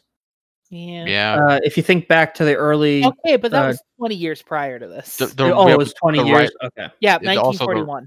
And then, but the writers' strike. I know what you were going to mention. Oh, yeah, the writers. I was going to mention the writer's strike from the late aughts and how we had that spate of horrible movies. Yeah, and horrible TV shows that had no plots, and that also helped give rise to the predominance of reality TV show. I mean, reality TV show was already well past its rise, but it sort of helped cement it as we don't need writers; we can just fucking but the animals. Yeah, and then but the writers' beef was like, hey, we want to make money off of digital, and they were right to do that because don't get me wrong, I am all with the Writers Guild. Unlike South Park. Yeah, I just, it's a matter of fact, we had a bunch of bad movies and TV shows. It's a matter of fact. Yeah, fucking Wolverine Origins. The last couple of seasons of Heroes. Yeah, Lost. Yeah. Anyway. Okay. No, I've now figured out why. Thank you, Wikipedia. So this movie started production all the way back in 1939. And then because that's when Walt purchased the film rights to Sword in the Stone from T.H. White. The books, The Sword in the Stone. Yeah. But World War II happened. The a bunch of cartoons were turned into a propaganda machine. Then 1944 came around. The successful re-release of Snow White and the Seven Dwarfs allowed Disney to assign writers to Sword in the Stone along with Cinderella and Alice in Wonderland. And then it would keep being announced as active throughout the 40s and the 50s. Which would explain its disjointed nature. Yes. Yeah. So it's one of the early examples of animated films have a tendency to get through development hell. Yeah. Now that we said our negatives, what do we like about this movie? It looks nice. It does look nice. I really like the character design of almost every character. I mean, Archimedes is just Owl from Winnie the Pooh. I mean, they just have that one. But I like Madame Mim. I love Merlin's design. Merlin's character design and his specific character animation are the best in the film. Yeah. I love his hair. I don't know why. It's just like, it's my favorite animated hairstyle. It's so simple and it's just fun. What I also liked was every human character had very exaggerated designs. Yeah. So Wart was tiny. Like he's basically wigs stuck together. But then you have Merlin, who's like basically 50% beard. You have Sir Ector, who's a giant circle. You have Sir Kay, who he's supposed to be like the poster child of a knight, and he kind of is. He's big, he's V-shaped. Big chin. Big chin, but he's still young, so he's not like as V-shaped as you'd expect. You have like the other knight who's like real old and polar opposite to Sir Ector, this thin thing with like no chin at all. He looks like a broom. Yeah, because of his mustache. Yeah, and then you get to London, and then like the main knight is the one who looks like Sir Kay would probably look like in the future. Is he's like actually V-shaped? And he's got like the black hair and the like prominent beard. Let the boy try, says the big knight. Yeah, that guy, his name is Black Bart, and he's voiced by Thurl Ravenscroft, which is the coolest name in the world! That is a cool name. The name of the villain from which? It's the name of a pirate. Yeah, Black Bart's a pretty common fictional name. Ravencroft. Oh, that's the villain from. Yeah. That's the villain from Witch's Ghost. Yeah. Voiced by Tim Curry. But even like Madame Mim, also like she's got her two extremes of she's either this horrible gremlin lady, or she for a minute is like the most exaggerated lady that's ever existed, and that's like the thing with everyone in this movie is these exaggerated character designs that I really enjoyed.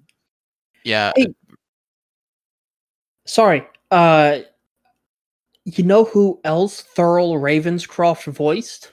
Who? I Am Weasel. Oh. Oh. Yeah. It does. Huh. Yeah, I see it now. Huh. He's I see it. also Kirby in Brave Little Toaster. He was also Huh. he also played Paul Bunyan in the Disney short. Yeah. Huh.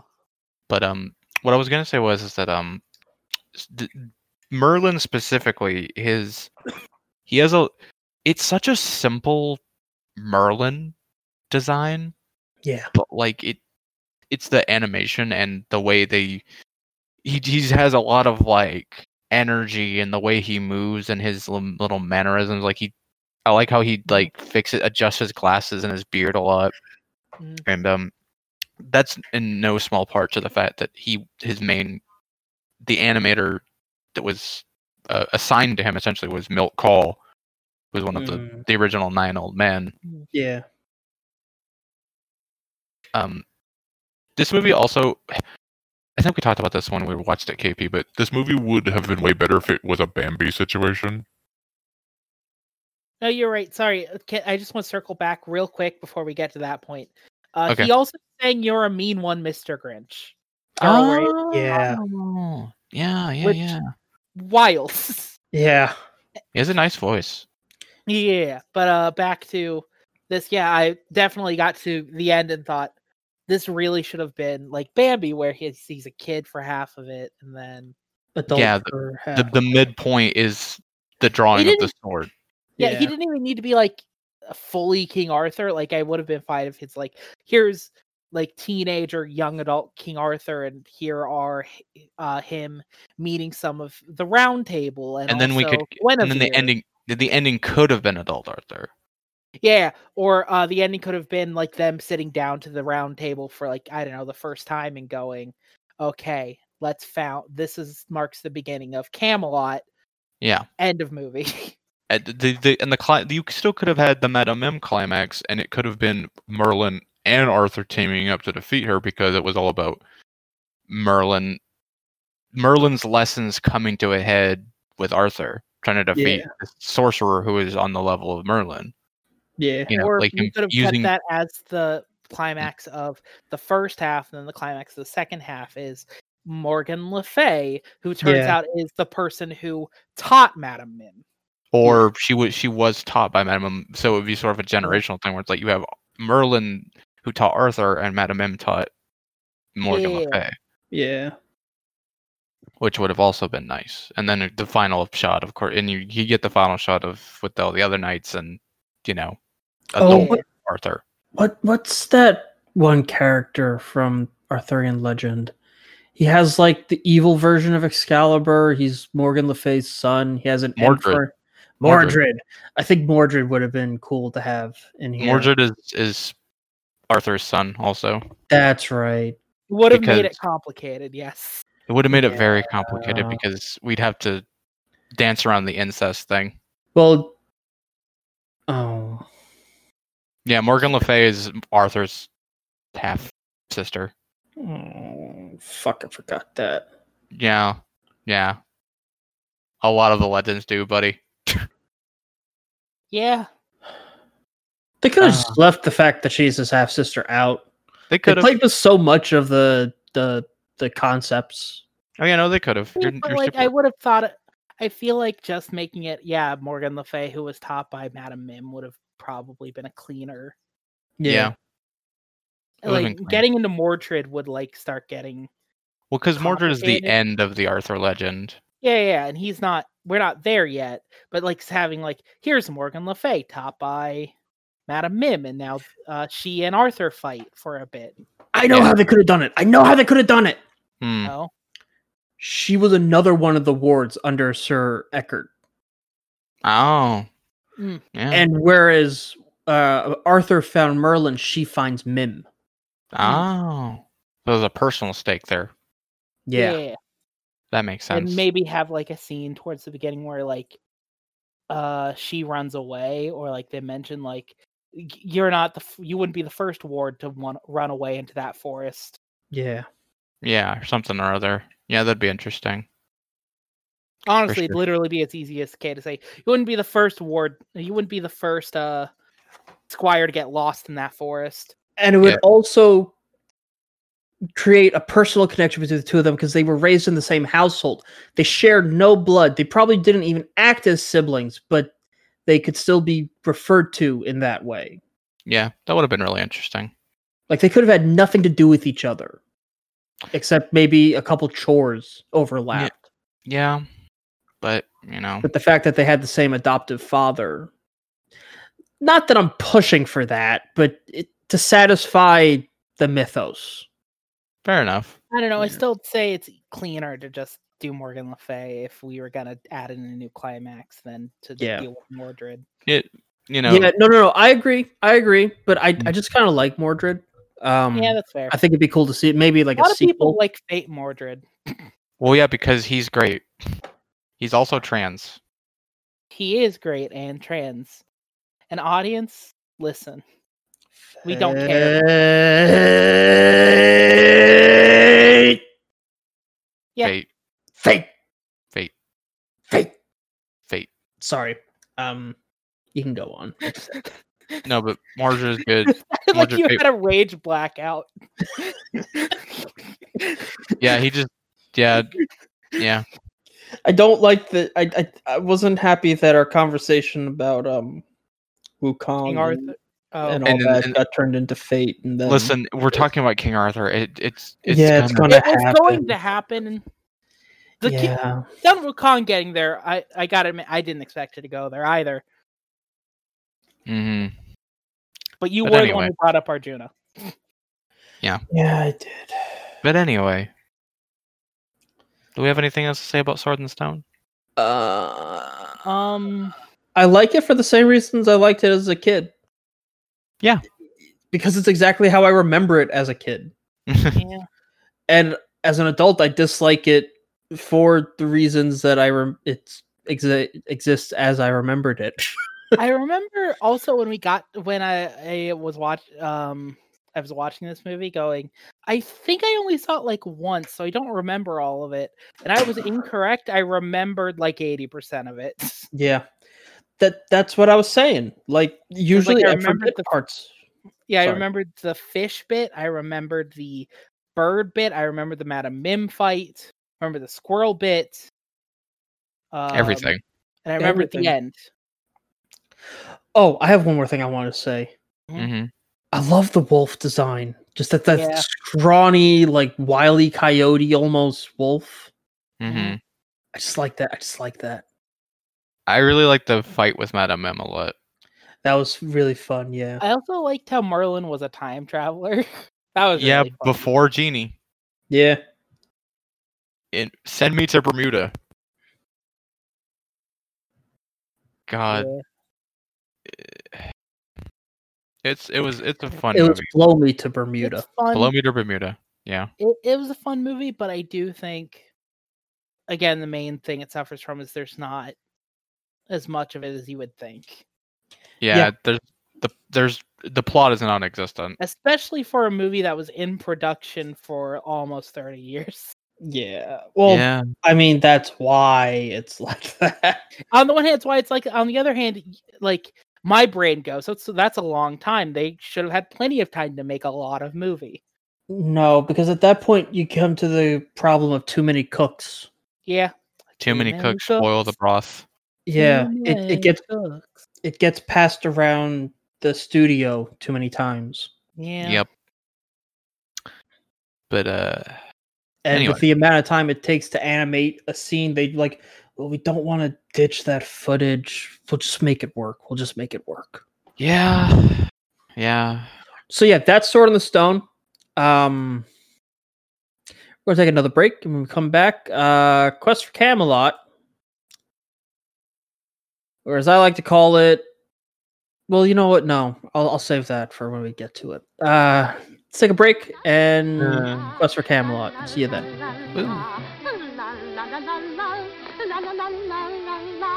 but it's only skin deep for Zim Zabberim Zim! I'm an ugly old freak! The magnificent, marvelous, mad,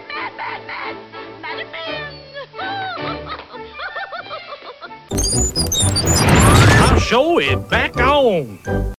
Let darkness find its sad ways. Let's go back to good old bad days.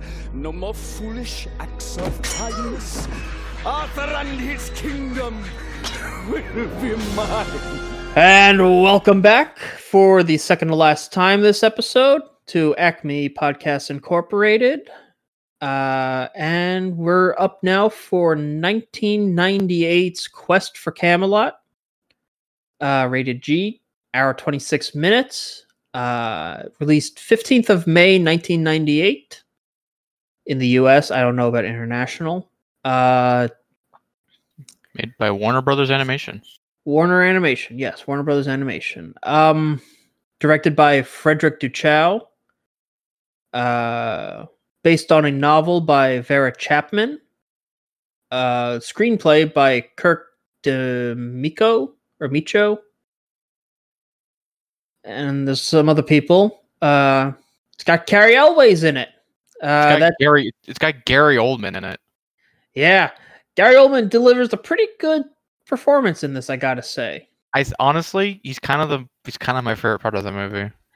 See, his character design is my least favorite, and the fact that he's not Mordred is also my least favorite. Sorry, go on. I know, I was looking at, you mentioned Kirk Demicho, so I decided to look up his filmography.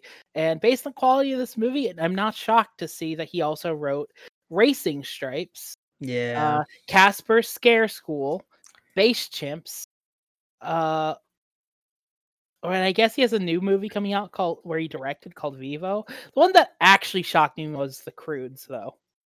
Huh. Hmm. We do The Croods in Ice Age. We already talked about how I wanted to do Ice Age Land Before Time with Ice Age. Yeah, fair. That's fair. We could do The Croods with something else. Anyway, back to Quest for Camelot. You know what? Hmm. Croods and Primal. I wanted to. We wanted to do that with the Genndy Tartakovsky Star Wars show. Yeah, no. I'm joking. I'm just I'm just playing. But anyway, Quest for Camelot. Yeah, Quest for Camelot. Gary Oldman probably delivers one of the best performances in this. Eric Idle and Don Rickles also do a bang up job. Gary Oldman is really fucking hamming it up, and I really love it.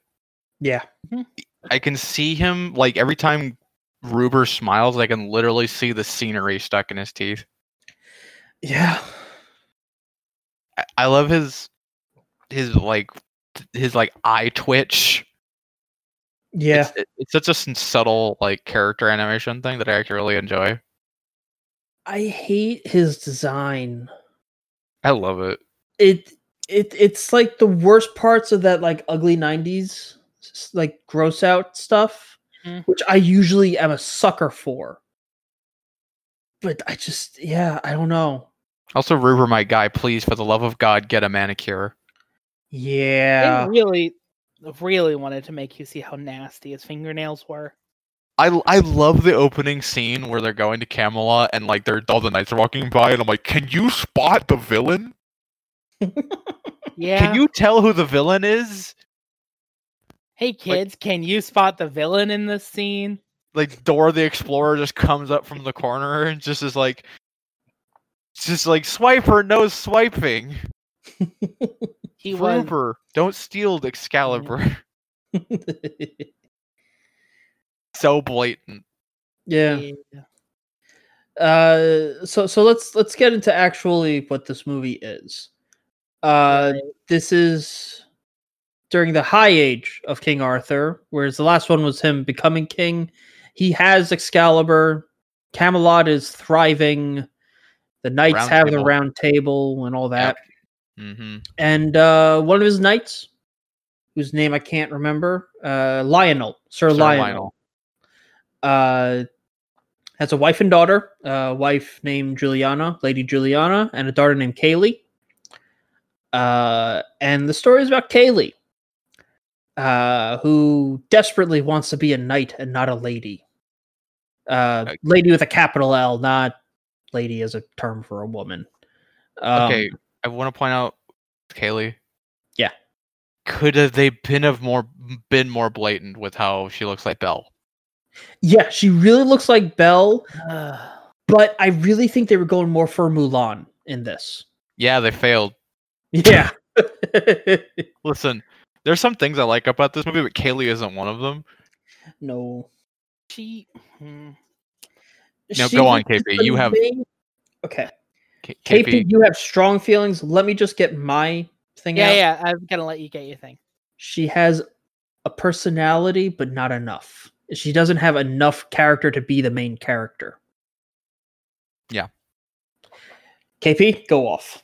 I would argue she has zero personality because she doesn't do anything. She doesn't. Yeah. She barely gets to say anything that isn't just, let me tell you what I'm doing here and why. And none of it's about her. It's all about her dad, which she barely had a relationship with because she spoke 2 lines to him as a child.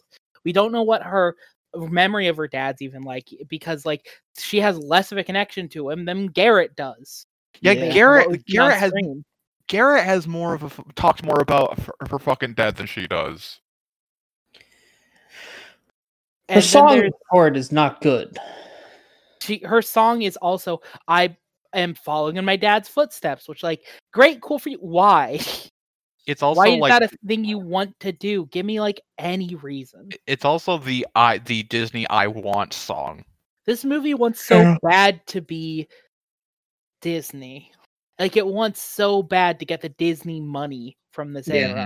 Big Disney money. I remember the very beginning of this movie going, this looks like Pride Rock, but also like the cliff from The Little Mermaid. And then we get to Kaylee's song, and she does the Mulan reflection of the water thing. She is on the rock with like water sloping up because she also wanted to be Ariel from The Little Mermaid. She already looks like Belle, and she's doing like the going through the farmhouse thing, which both Belle and Mulan do. Yep.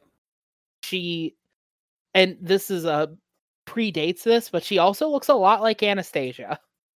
Yeah. But like she's a combination of a whole bunch of other characters. Wait. Mm-hmm. By how much does this predate Anastasia? I thought Anastasia 1 year. 1 year. Okay. 1 year. Okay. Anastasia came out in 99. Okay. Sorry, go on. She's an amalgamation of a lot of characters who ironically all had strong personalities, but she doesn't do anything. She has about as much personality as a bowl of porridge. Literally, if you took her out of this movie, not a single goddamn thing would change. Nope. And she barely they make token attempts at her trying to get to do something, and then she's either saved by another character or comes off as completely incompetent and annoying, which makes Garrett's whole snarky comments about, you're supposed to feel bad for Kaylee when Garrett makes those comments. Like, no, he's completely right to make those. Especially because Garrett has an actual personality and an actual reason to care. Well, he doesn't actually have a reason to care about the sword, but I guess he does anyway. He has a better connection to Lionel. He comes from Camelot. He has a reason to care about. Well, they don't explain why he wants to be a hermit very well, and the fact that he doesn't want to take part in Camelot society made me, at the very end, first-time viewer, go, why does he care about this again if he's a hermit that doesn't want to participate in society? Well, because he thought there was nothing left for him there when he lost his eyesight, and then Lionel died. Lionel was his advocate. Yeah, I get it. And then when there was no advocate anymore, no one there to help him learn to be a knight, he felt like there's nothing there for him. It's a through line that we have to conjecture. It's not conjecture. It's not conjecture. I disagree. I disagree with you. Guided inference. It's what they want you to infer. It's their show, not tell. I'm not with you on this one, KP. If this movie didn't do a whole lot of telling instead of showing, I'd be with you. Okay, that's fair. Yeah. Like, this movie does a whole lot of telling instead of showing. Like, telling us Kaylee cares a whole lot about her dad. Telling us Kaylee wants the sword so that she can be accepted as a knight. Telling us that she's been knighted at the end despite having done nothing. Well, you see, I agree with you on that. But the reason is that they never fleshed out Kaylee. They fleshed out Garrett so they can show rather than tell with Garrett. But they didn't put in the groundwork for Kaylee, so they have to tell. I guess the better way to word what I'm saying is, I get that that's the through line they're going for. It didn't make a lot of sense to me, though, because of how strongly the beginning of the movie went. We loved Sir Lionel so much, we will do literally anything for his family.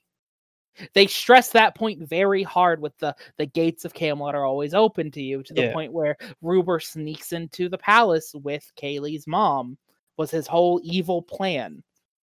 Because they are unquestioningly loyal to this family. So why is it that when Lionel basically adopted this blind squire boy, they don't also take him? It felt like a weird disconnect that could have been better handled.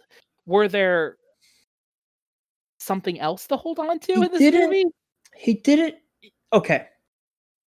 And I get that that's a lot for the runtime of this movie. I'm just saying the movie has a lot of plot holes. I've got a counter for that too. And I think this comes down more to lazy writing. Oh, like the rest of the movie? Yeah. Yeah. Knights are mounted warriors. Mm-hmm. Their horse is as much a part of their kit as their armor and their sword. Mm-hmm. So it's not unreasonable for a knight to spend a lot of time with a stable boy who takes care of their horse. Because knights have to be very particular about their horse. Yes. So all the knights probably spent a lot of time with Garrett at some point or another. Except probably Ruber, who's just Ruber. It's not in his personality. Mm-hmm. So I think for them to see Garrett with, Lionel with Garrett isn't so much, he's taken this boy in. It's just, he's a knight and a stable boy. Their jobs overlap. I don't think it's a jump. I don't think it's such a leap for them to not realize the connection between Garrett and Lionel. I don't think it's a leap. I think it's something that... Also, in general, societies in general don't have as much respect for adoptive relationships. I mean, I guess. I think we can come to consensus that while that through line is... you can see it, it could have been done better. Yeah. I'm telling you, as someone who is adopted, the amount of times I've been asked, don't you miss your real parents? Oh, yikes. Yeah, no. The fact that they didn't recognize Lionel and Garrett's relationship is really not surprising. I know, but it's a movie that really didn't want to address the unprogressive parts of Camelot society otherwise. You see, that's not even a progressive... That's not an issue of progressive or non-progressive. It's just not part of the societal norm. It's not even a thing people think about. That's fair. You know what? That's fair. I'm just saying, the way the movie also tried to ignore... No one said to Kaylee, it's unreasonable for you to want to be a knight because you're a woman. They all said, listen, you'll find your place in Camelot eventually. Yeah. End of sentence. They didn't want to address that plot line despite this wanting to be Mulan a whole lot. Yeah. So it was a weird choice for them to already start not addressing the social issues, but also picking and choosing which ones they wanted to. It's one of the many inconsistent things about this movie. I feel like we should bring in a positive now. My favorite thing about this movie, I love all the designs for the magical creatures and the forest. Yeah, Bladebeak is really fun, but I really, really, really liked Cornwall and Devon. We could not. Okay, I guess this just comes down to I like Eric Idle and Don Rickles. Should Okay, I that's not? fair. No, that's No, fair. that's not it. I think they would have been fine in a different movie. Also, Okay. they have the worst song. Yeah, they really do. They have the worst song, and their existence is actively stealing screen time from anyone that matters to the plot. Yeah. They No, have a you're better right. character arc than Kaylee does. Yeah. Literally, yes. Yeah. They have one. Yeah. And like, listen, I wanted to like Kaylee. I went in going, oh, I want to like her. She's like the lady main character. She's got this whole thing with her dad that could develop into something neat. There was And something there. Didn't. I actually got told no, there wasn't anything there. Yeah. Mm-hmm. I like the Griffin a lot. I was surprised by the Griffin voice. Yeah. Yeah. Even though I've seen this movie like 4 times, it's the one thing I always forget. I will say my favorite thing about the movie actually is their dedication. Whoever did like the costume design for the human characters and like the environmental design for like the civilized areas was very dedicated to this is not medieval. This is way older. This is Arthur is a very would have been a much different time period than like the standard idea of Arthur. This actually comes up to something that I was talking about before we went into Quest for Camelot. Mm-hmm. I have a very specific picture of what time the Arthurian legends take place in. And it's in that like weird mythical era that no one really knows for sure where it is, but it kind of mirrors medieval period. And it's the same period that like Conan the Barbarian takes place in. Yeah, exactly. It's like it's almost like prehistoric, like a different human society on Earth that then goes into the Greco-Roman stuff. I think circles back around to that. Sorry. I think KP's more talking about like pre-medieval times where it was like we're bridging a gap from like Greco-Roman to medieval. That's like the through line I got with like where we are in Quest for Camelot. It comes off as like Beowulf times, honestly. But those were the medieval times. No, they weren't. Yes. No, they weren't. The medieval period starts with the fall of Rome. Mm-hmm. Okay, or the early medieval period where most people think of King Arthurian legends being late medieval to Renaissance. Yeah, when they had full plate armor and shit. Yeah, that's because like most people think of like they have like full stone masoned castles. They have plate armor. They have full metallurgy. They have banners and like crowns of gold. They went, no, we're working with something closer to Stonehenge. Yeah, and also Camelot is the only place it's like that. Yeah, it was a big deal that Camelot had like an actual like big old setting because everything else was like very rough stonework. Yeah. Mm-hmm. And I liked that actually a lot of them going, no, we're going for a very early medieval time period. We're not doing the standard thing, which was wild with how standard and uninspired the writing of the movie was. Yeah. Like whoever they got to do like the environment design and the clothing design was putting way more effort into this movie than anyone else. Yeah. Yeah, pretty much. I also like the dragons. Not Cornwall and Devon, but like the big dragons. Yeah, the proper dragons. I actually really love that scene where the Ruber and the guys get cornered by the dragons. The Ruber just tosses aside sword and just fucking punches the dragon. Yeah. That was actually really great. I appreciate that. Also, KP mentioned this, and it was like he was right on the money when he said this. But Lady Juliana's song is big Oscar bait song. Oscar bait to the point where instead of using the actress for her singing voice was Celine Dion. Mm-hmm. Yeah. It's the big. Hang on.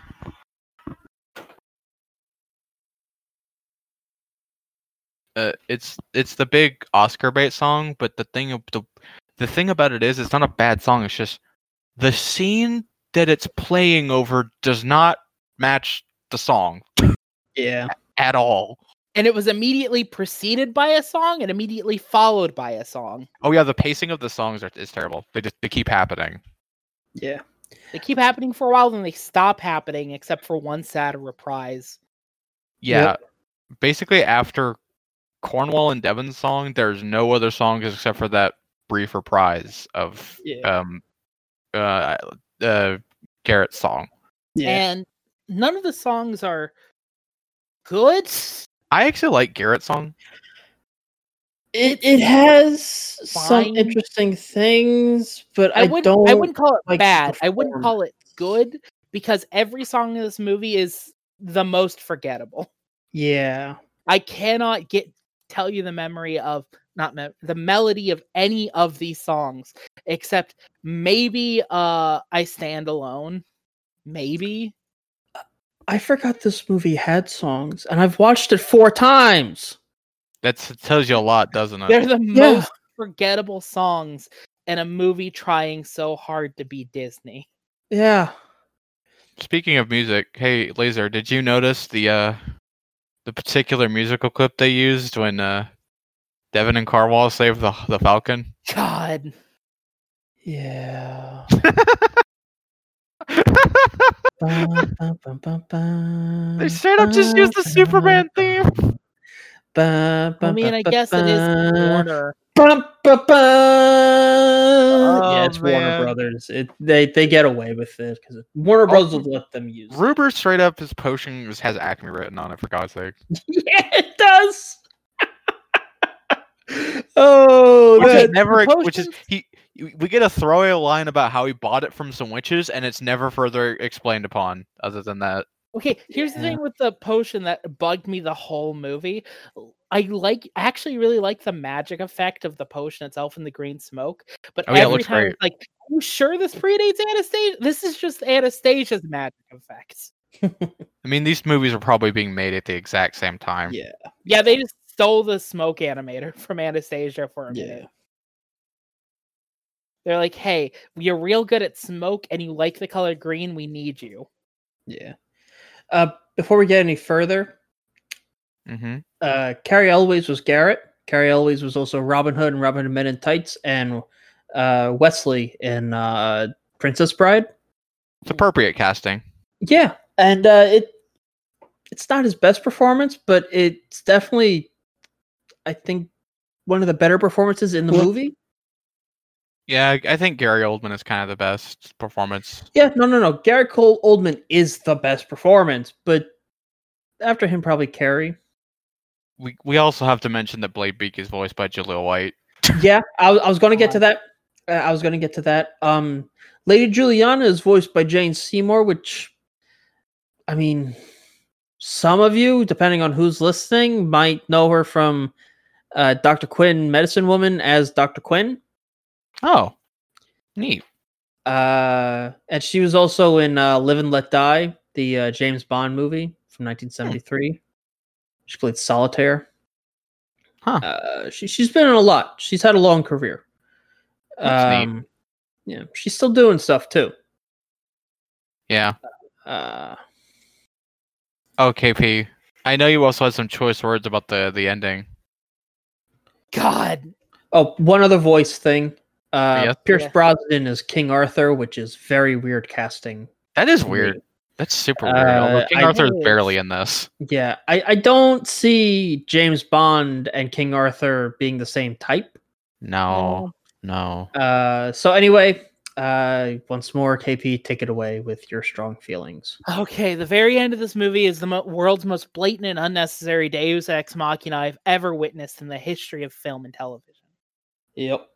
Like, literally, no one does anything different. All that happened, and it's not even Kaylee. It's Kaylee mirroring the words of Garrett. They're not even doing anything. They're just dodging at the right time because they happen to be in the right spot for Kaylee to notice, oh, this rock is magic, I guess. She doesn't even know it's the rock that the sword's supposed to go in. Why would she? She's never been to Camelot. Yeah. If she had Well, I mean, everyone knows the myth, and I'm sure Everyone knows the myth, and if they had given us, I don't know, maybe slightly more of a second for her to look at the sword and the stone and like recognize it, and then have her and Garrett properly kite him to that spot, it would have made more sense. Yeah. but instead they're standing there and she's like, she mirrors the thing, face your fears, move at the last possible second. Yeah. And then the sword goes on the stone, and suddenly every problem is fixed, including the dragons. Devin And then they get back Cornwall, together. Well, then they which, fuse like, back together. They fused back together because they decided it wasn't actually what they wanted. But Yeah. like, then what was the point of having the Deus Ex Machina do the thing? I think just for the joke. Yeah. I guess. Also, And, like, okay. It KP, wasn't. go ahead. Sorry, I'll say my thing later. No, you go. I was just gonna say, you know what would have made it worse? Oh no. It cured Garrett's blindness. Yeah. I That almost would've been- expected it, honestly. That would have been so much worse. Yeah. I would have hated that because it would have completely annihilated the entire message of his character. Yeah. I mean, they almost Absolutely. totally annihilated the message of the dragons by Almost. letting them split up at all. Yeah. Yeah. But anyway, And it's just literally nothing about the ending made any sense for anyone's character development in the entire movie. And I use the word character development in the loosest sense that has ever been stated. As much as anyone in this movie is a character or could have been developed, it undermines all of it because it's just they dodged at the right time for Ruber to be stupid and plunge the sword back in the stone, which he can't release because he's not Arthur. And then suddenly he's blown up by heaven or something. Something that's not explained or makes any sense okay. whatsoever. It's a clever solution. It just could have been executed better.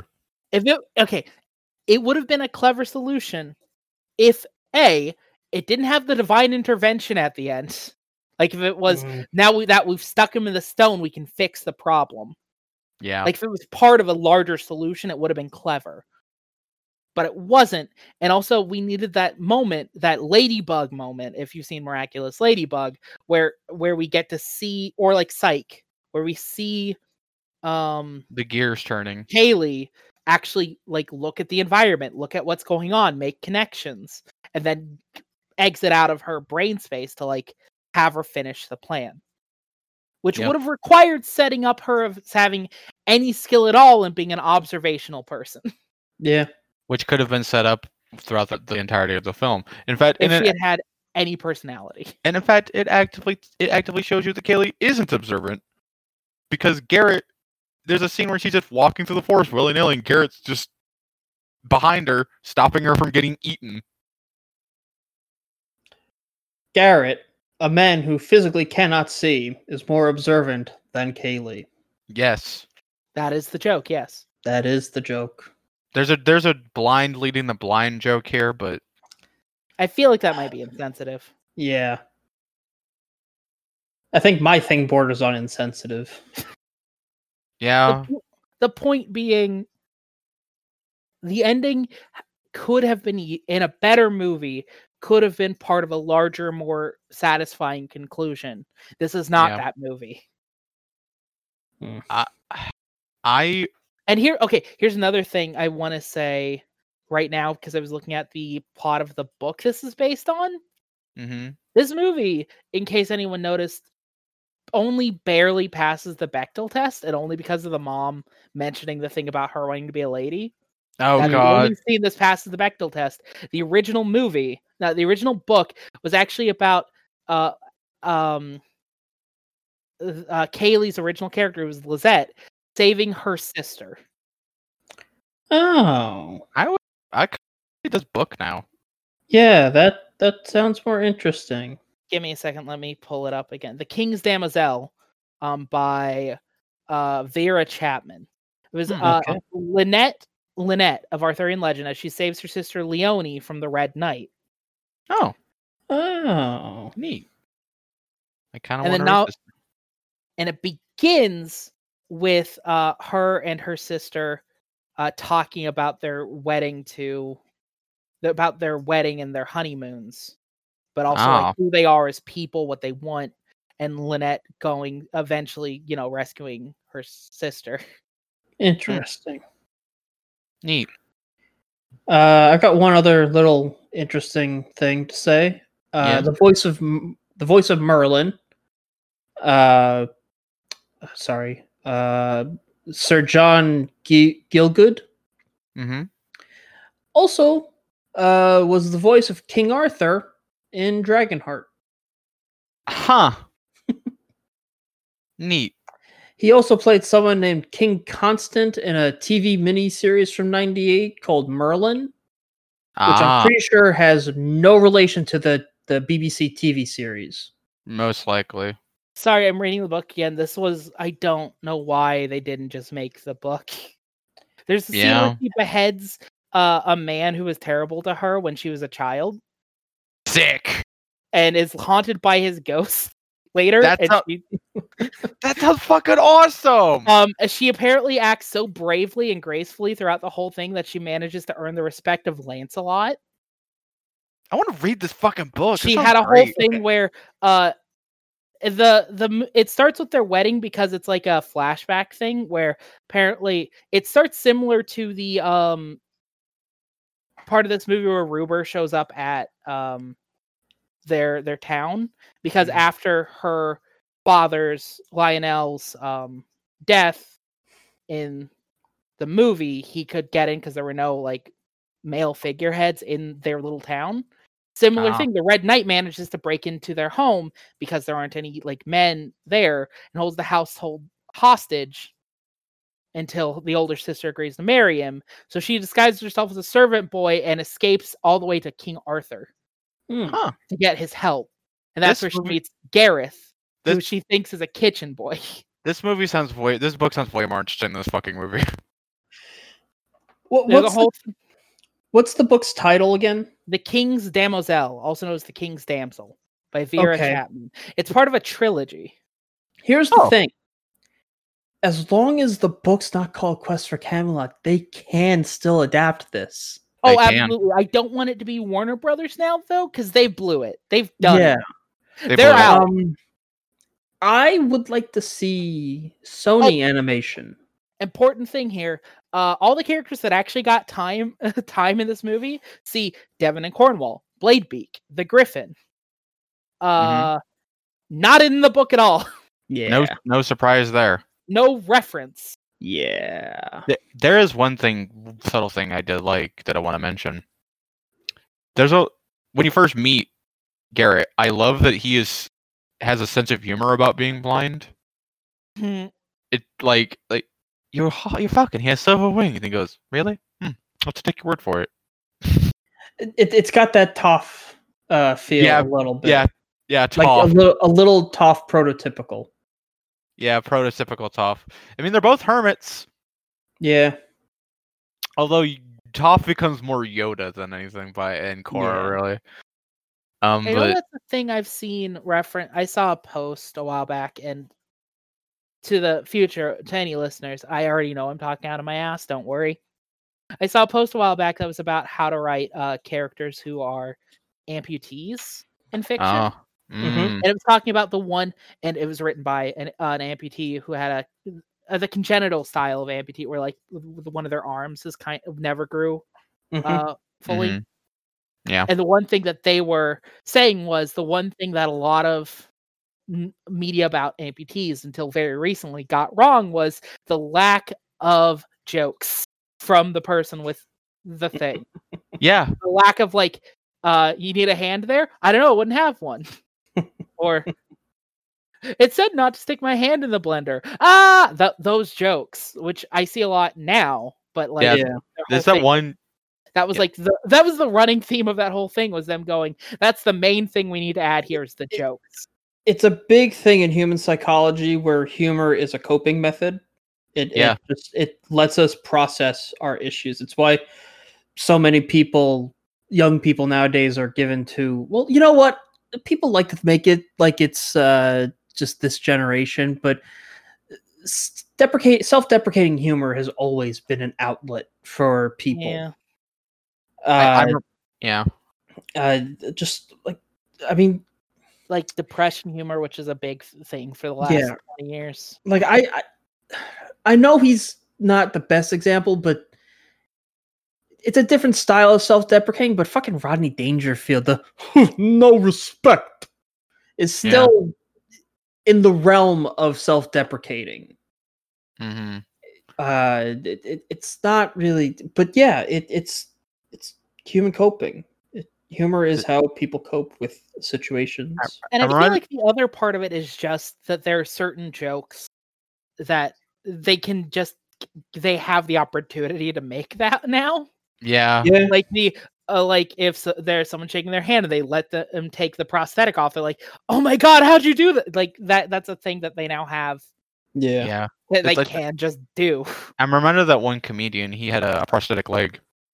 And he told this joke about how he would sneak sodas into theaters by he would keep his leg hidden in his backpack, and then he'd have like a 2-liter, like he'd like tie it up like a sausage inside of his pant leg, and then have it swinging there. And it was and there's like they could never comment. What are they gonna do? What is this fucking security guy come to me? Hey, your leg's a little weird.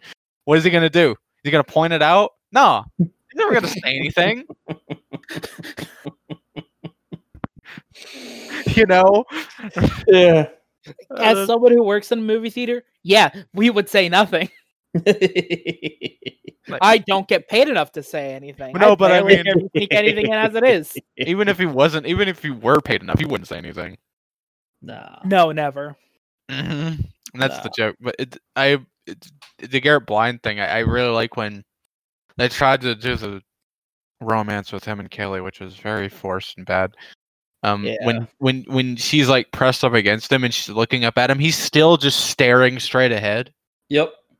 Which is a thing that they didn't. That's an amount of detail that I kind of appreciate. Yeah. When you don't rely on your eyes, you're not looking in the direction of people. Maybe I will say I actually as important. I don't know enough about being blind. On a similar to that.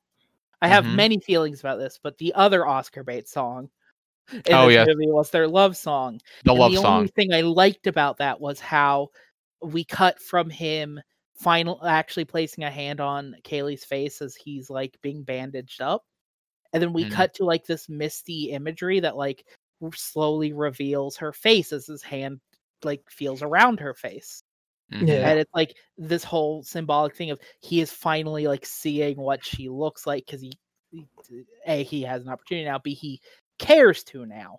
Now, the fact that their relationship has been about a day long and he hasn't shown any ability to like her as anything at this point. Yeah, it's contrived and it's but I like the visual. I like the visual of that bit. Yeah, that was a cool visual. It's a well choreographed scene in a bad forced romance. Yeah, bad forced romance that, like, to be fair, is one of the few bits from the novel they adapted. The fact that because Garrett is based on Gareth from the novel, Lynette, Kaylee's based on Lynette from the novel. They both are getting married at the beginning before it flashes back. Oh, so like they are. One of the few things they did adapt from the novel is that they're in love.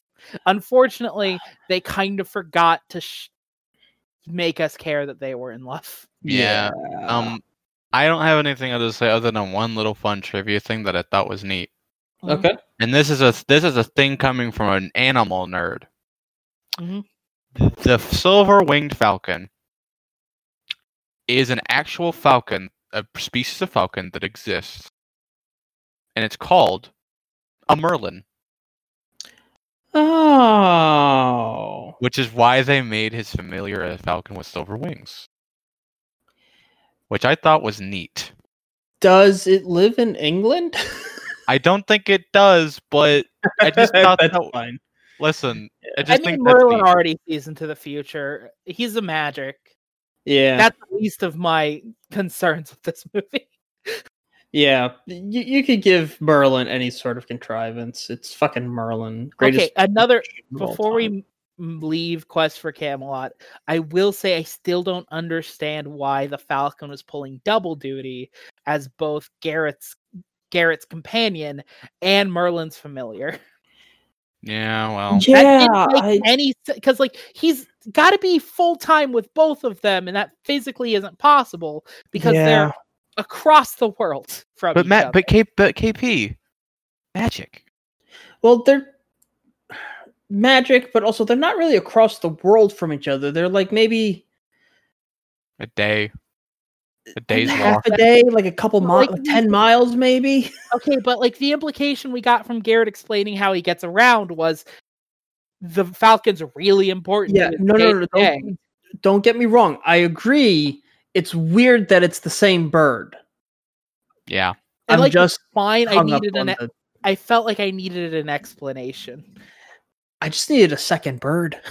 Or a second bird, yes. Yeah, that's all it needed to be. Just like some other bird. Or maybe like, make them like, I don't know, twin birds, and we get like a half a scene of Merlin giving one of the birds to Garrett as he leaves. Yeah. Something. But anyway. Yeah. That it for Quest for Camelot? We all good? Yeah. Yeah, we're all good. Okay. I'm all partied out. Yeah. All right. Well, that's it for Quest for Camelot, and we'll take one last short little break, and when we get back, we're gonna close out the show. See you then. Years from now, no one will bother to recall your good King Arthur, because all of this will be mine. This will all be mine. I have a plan. It includes you. You, Giuliano, lead me to Camelot, where I will claim all that is mine. In the back of your wagons, my men will... Now, back to Acme Podcasts Incorporated. on Acme Podcasts Incorporated.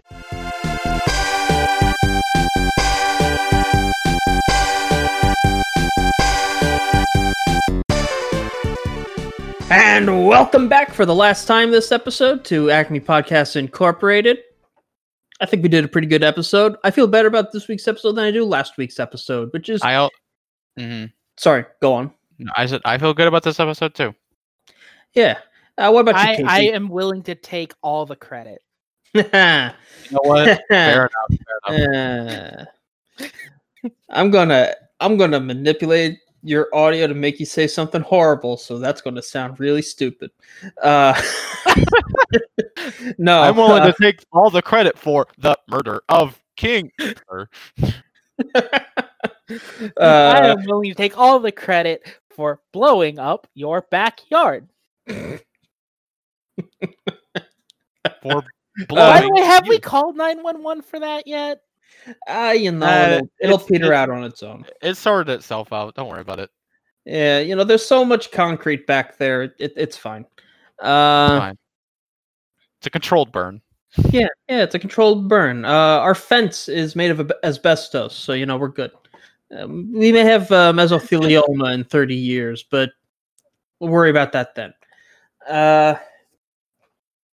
But Aperture Science told me there weren't any side effects. And would they lie to me? Yes, they would. Darn. Anyway, I had a bad feeling about last episode. I didn't have my energy. I didn't feel super passionate about either of the things we watched, even though I love The Rescuers. It felt like why not? And I wasn't in a good mood that day. I didn't have my energy. Audio foibles. Yeah, the audio foibles were an issue too. But I sounded real bad. Listening back to that, I sounded real bad.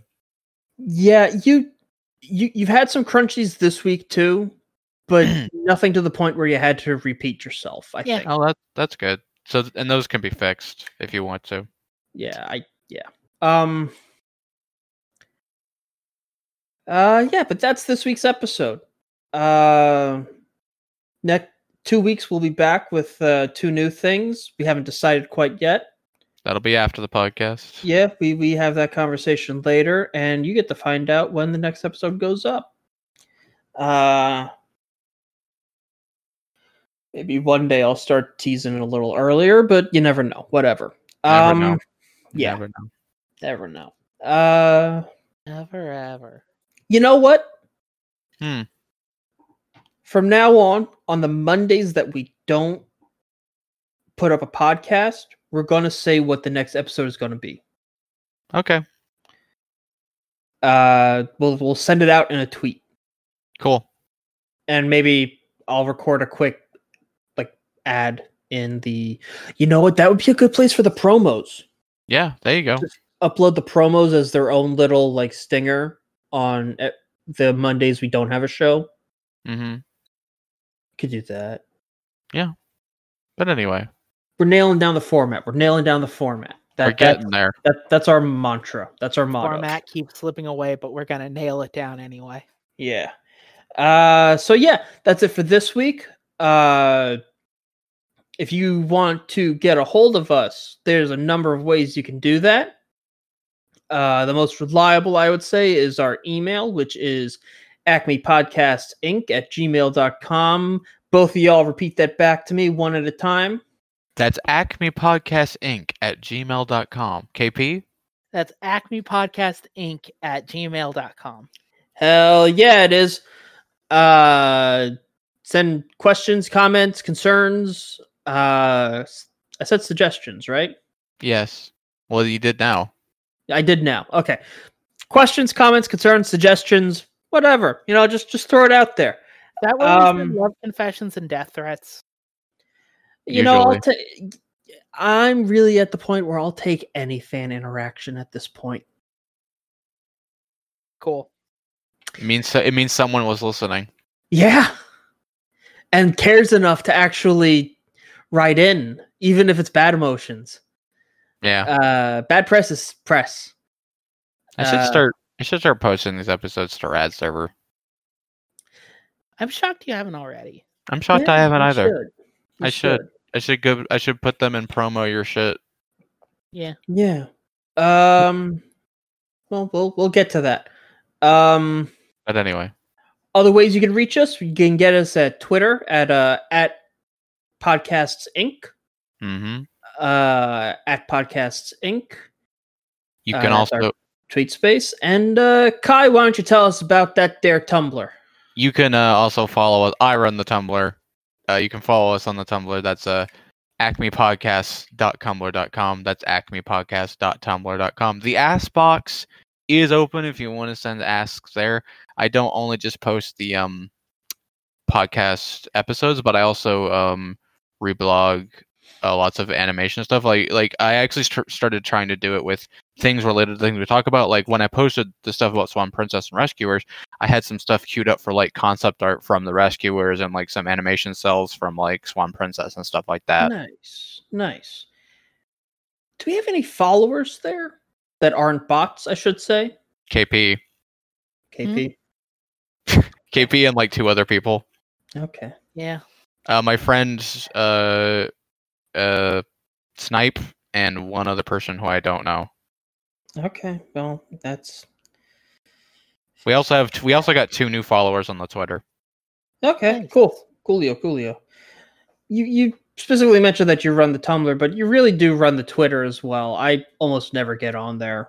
Yeah, I also retweet animation stuff on there too, but it's hard to find specific things like the stuff we talked about, so I just retweet cool animation. Yeah. I can technically make GIFs or GIFs. I don't care how you pronounce it. Just let me pronounce it my way. Mm-hmm. But they have such horrible compression on them that it's not worth it. Fair enough. GIMP is not. It's not ideal for making GIFs. Mm-hmm. So theoretically, I could capture video of what we are watching and make our own stuff, but it's not quite the same. Anyway, that's how you can get a hold of the show. If you want to get a hold of us individually, you can find me at JIBBLY. That's at Ghibli Ghibli on Twitter, and that's really my only social medias. Don't look elsewhere. I've got an Instagram and a Facebook, but that's private. Well, no, Instagram's public, but there's nothing animation there. Don't you post toy stuff there? I used to. I have not posted to Instagram in quite a while. I'd love to see your toy stuff. If I start doing it again, I will. Okay. I haven't taken. I reached a point in my, let's call it, artistic journey where I was dissatisfied with just taking stuff on the furniture in my house. And I got like a little like photo booth box thing with a small little light kit. And I quickly realized I don't really like this either. It's too sterile. I either want to start making dioramas, which is intimidating, or I want to go outside and take photos outside. But that's its own beast. Yeah, because like we got like some like little foresty areas and like open grassy areas, but they're all near places that we got snakes and gators and stuff like that. Florida, yeah. I don't know if we actually have gators, but we got some bodies of water, and there's signs posted like caution, there could be gators and snakes. So I'd rather just avoid all that. There was a bobcat sighting in my neighborhood last year. So I just don't, and I have no backyard to speak of. It is not now that I've burnt it down. It is smaller than my bedroom. Wow. Maybe just a little stretched out, but yeah, it is. It's tiny and it's not really like a good out yardy area. I live in like a shitty old person gated community. Ugh.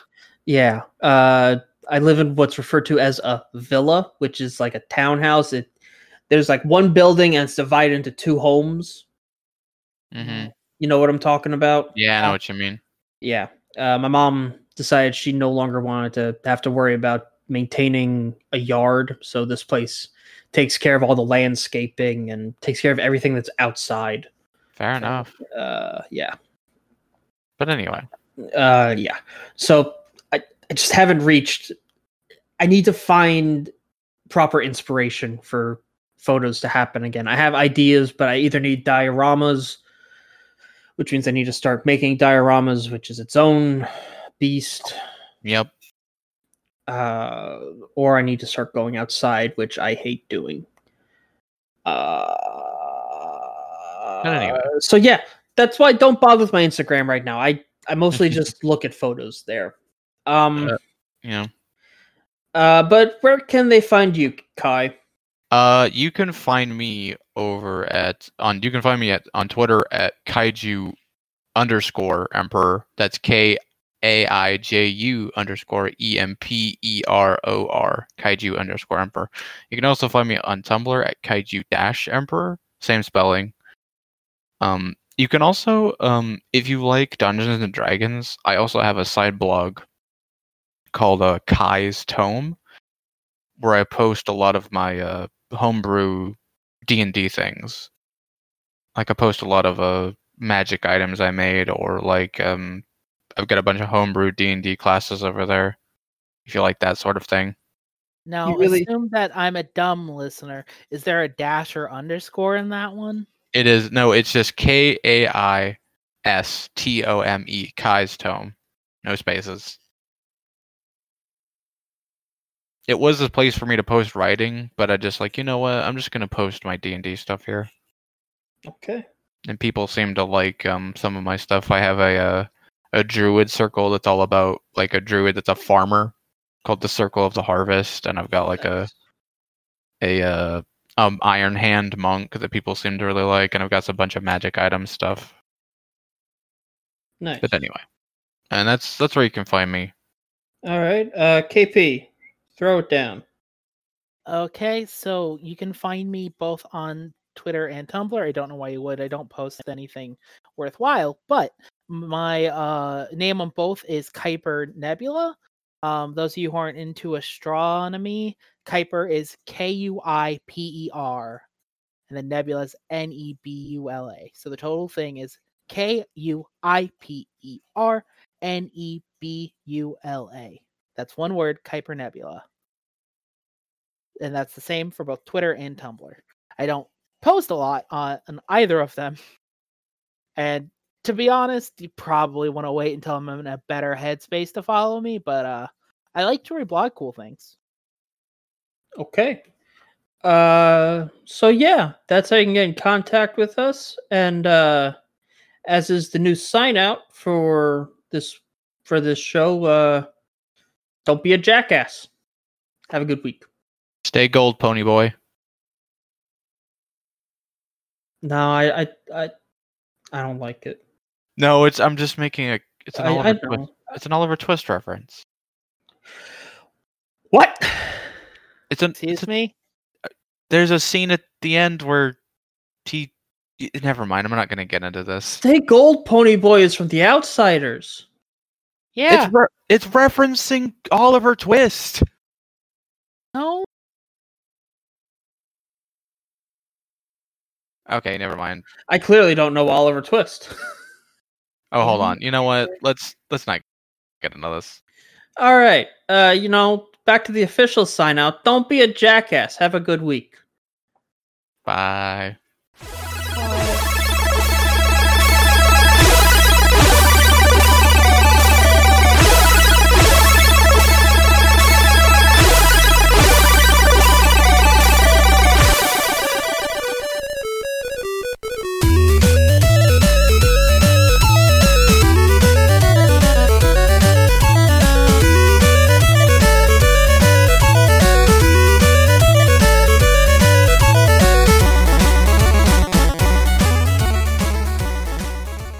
Now back to the show. Do you see how your patience paid off?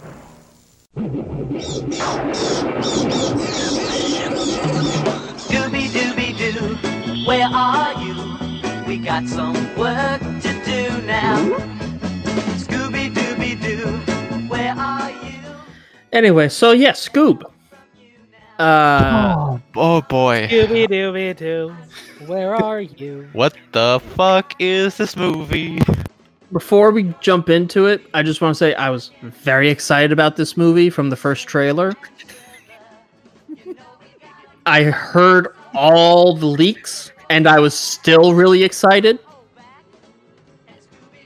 Yeah. And also, I called it Dee Skies is from another Hanna-Barbera thing. What is She's from Captain Caveman and the Teen Angels. I see. She's one of the Teen Angels. Yeah. Okay, before we go on, spoilers. Oh yeah, no, this is a full dive into it. We are going to talk about it front to back, even though it's only been out a day.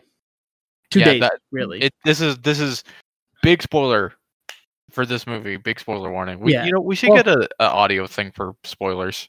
I'll cook something up. Actually, it'll have been out 3 days by the time this goes up. But yeah. It's pretty.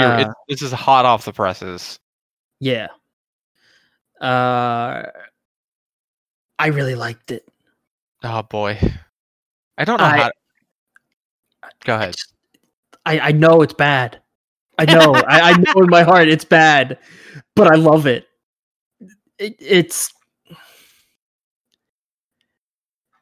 doesn't hold anything in the Hanna-Barbera lore as sacred, including Scooby-Doo itself, while exalting it at the same time. You know what I'm saying? Yeah. And that's my favorite take on anything that's like a legacy series. Okay, so for those who don't know, not long after this movie came out, there was a big 4chan post that was basically just laid out the entire plot of this movie, and it sounded too stupid and too insane to be true. Well, guess what? It was all true. It was all fucking true.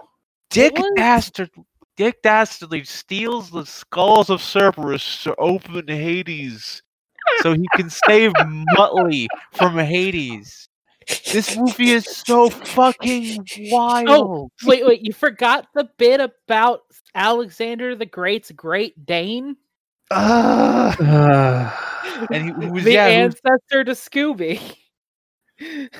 And Shaggy may or may not be the reincarnation of Alexander the Great.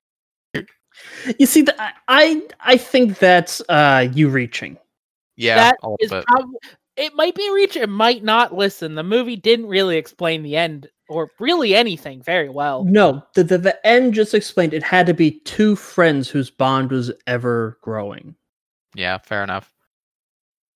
Oh boy, But my brain was fried by that point of the movie. Where do I even begin? Okay, so the movie starts with you see a pup named Scooby-Doo stealing a gyro, the vertical meat slicing apparatus.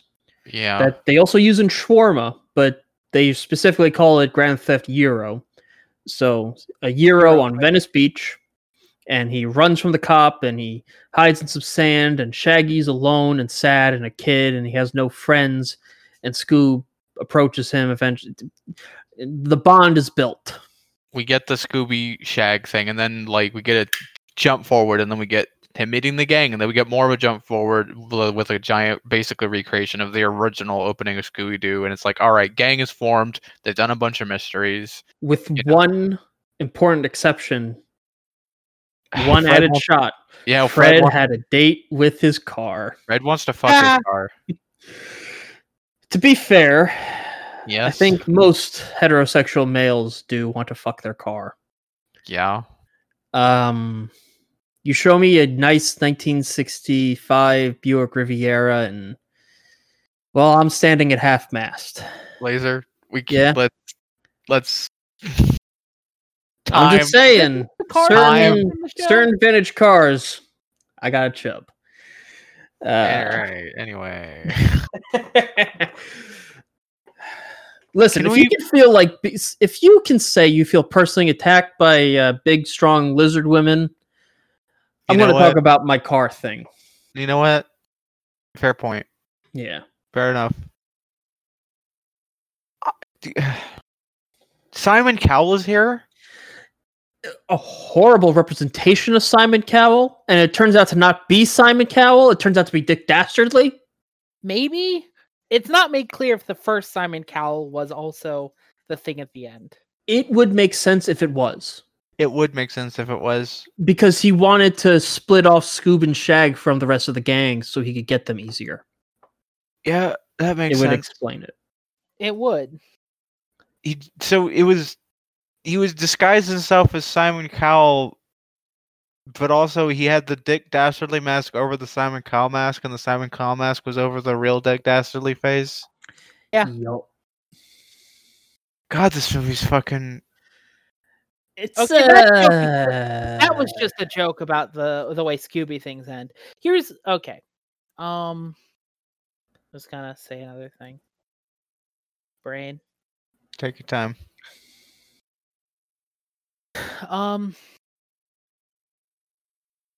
I don't know.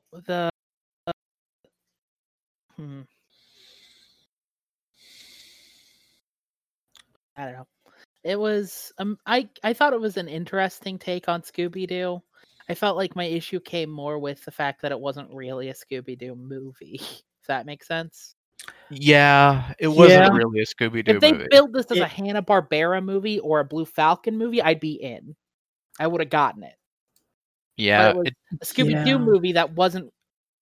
It was about Scooby-Doo. It was not a movie for Scooby-Doo. It was not the style of a Scooby-Doo movie. And listen, I get it. Sometimes we want to break away from formula. There are certain franchises where I feel like the formula is in fact the first thing we need to address. Scooby-Doo happens to be one of them. The same way if you were to give me a Lupin the Third story and Lupin, and it's not about a heist Lupin's pulling, I'm got to be very confused the entire time. Or if it's I don't know, what's another good one? a superhero movie where they're not trying to stop the supervillain. I mean, superhero. I'm talking about like specific franchises, not necessarily Fair enough. setups. Fair enough. Or like a Legend of Zelda game. If Legend of Zelda game isn't like Link about Ganon, it's not. Well, if it's not about Ganon, that's fine. But it's got to be Link. It's Link going through dungeons. No matter how loosely we define dungeons. See Breath of the Wild. He's going through a bunch of dungeons to stop the bad guy with the Master Sword or the Four Sword if we're getting into certain games. It's a formula that's or Mario. Mario's a better example. Mario goes place to place, jumps on things, saves the princess from Bowser. Now you see what you just said makes me want something very specific from the next Legend of Zelda. I want it to be a political thriller starring Zelda, and it's just an adventure game of her dealing with the interkingdom politics. Listen, nothing would make me happier than that. Isn't that the CDI game? No, because she's fuck like you. climbing stuff. Yeah, okay. Fuck you. It's a joke. Yeah. But also, I will admit, having that as like an Ace Attorney style game would be fun. Yeah. I was thinking more like a Telltale game. Also, it would be neat. But we know. But also, I would like to play Zelda in the next Breath of the Wild. That'd also be great. Yeah. Be fine with that. You mentioned how this should just be a Hanna-Barbera film. The thing is they probably wanted to just it be a Hanna-Barbera film, but like Scooby-Doo is the most, it's the most recognizable. It's like the most successful one. So that was probably and they didn't even pull like it's only from like half of their stuff because like they didn't even get into like the Yogi Bear, Snagglepuss, that side of Hanna-Barbera. Huckleberry Hound. Yeah. That's like the other half of the products. So it is weird to me they never. It is still weird to me that they didn't start referencing Johnny Quest until the very end. Yeah, they wanted to pull him into this movie. Perfect fit, better than Captain Caveman. Yeah, it would have been right up the alley. Especially because this feels. Honestly, genuinely, this plot would have worked better as a Johnny Quest movie. It would have worked way better as a Johnny Quest movie. If it was a Johnny Quest movie where they're trying to go into the underworld because someone is grabbing the skulls of Cerberus, be like, yeah, that tracks. That's a Johnny Quest. Even if it was still Dick Dastardly. Even if it's still Dick Dastardly, like, yeah, that's a reference. And Johnny Quest has 7 million villains. Yeah. Okay, you know what would have actually worked? Is if the Scooby Gang were like going through the Captain Caveman Jungle Island, and then like they walked by the Johnny Quest gang, and they were on their own separate adventure, and they were like, "Hey, what's up?" And they just walked by each other and never even. Okay, I will say the one reason I can see why they wouldn't have wanted to use Johnny Quest is because the main reason they've never done a modern adaptation of Johnny Quest, you have to address a lot of problematic elements of a very particular character. Yeah. All I'm saying is I would have loved for Race Bannon and if Race Bannon to go look at Freddy and go, nice ascot. You know what would make me very happy? If Fred's mother's maiden name was Bannon. Yeah. That'd actually be really good. I could see Fred being related to Race Bannon. Okay, here's another thing I wasn't sure what. It felt weird that they both really wanted to reinvent the wheel with the Scooby Gang, but also wanted to do Zero with them. Yeah. You had stuff like Velma. Like, here's the thing. I thought it was neat that they were trying to go, hey, our version of Velma is Latina for half a scene, and then they didn't do anything with it. It was a neat idea, but like, they didn't use a lot of Velma in this movie. They didn't use a lot of the other gang besides Scoob and Shag, honestly. Yeah. And even Scoob and Shag really didn't get a lot of... Honestly, the movie was too short to give anyone a lot of play. Nope. Other than Shaggy. Even Shaggy's whole thing felt really truncated because it was sandwiched between kind of forced action scenes, a lot of Dick Dastardly, then the whole thing with the Blue Falcon. I was going to say Dick Dastardly and Brian got the most characterization. Yeah. With all that being said, there are some things I like about it. Yeah. I like everything we've just talked about. No, but I mean, that's fine. You can like it. Yeah. We're not here to rain on your parade. Yeah. I actually thought Ryan and the Blue Falcon stuff was funny. Yeah, I really did like that. That Brian specifically, Brian. That stuff was actually really funny. I also really, really, really liked Dino Mutt in this movie. Yeah, he was great. So funny because did not care. Could not care. They got the perfect character actor for him, Ken Jeong, who you might recognize from. Well, he has a sitcom that he plays the main character, Dr. Ken. But he's also. I know neither of you have watched Community, but he's Chang in that. He's Chang. And he's also. Have you seen Hangover? Yeah, I know what you're talking about. Okay, he's the crazy mafia boss in that. The sitcom we're talking about is Fresh Off the Boat, right? No, it's not that. Okay. He's not in that. He's in I think it's called Dr. Ken or something like that, because he was literally, before he was an actor, he was a doctor. Interesting. But he's a very good comedic actor. He has very good range, and Dino Mutt is perfectly in his alley of kind of tired.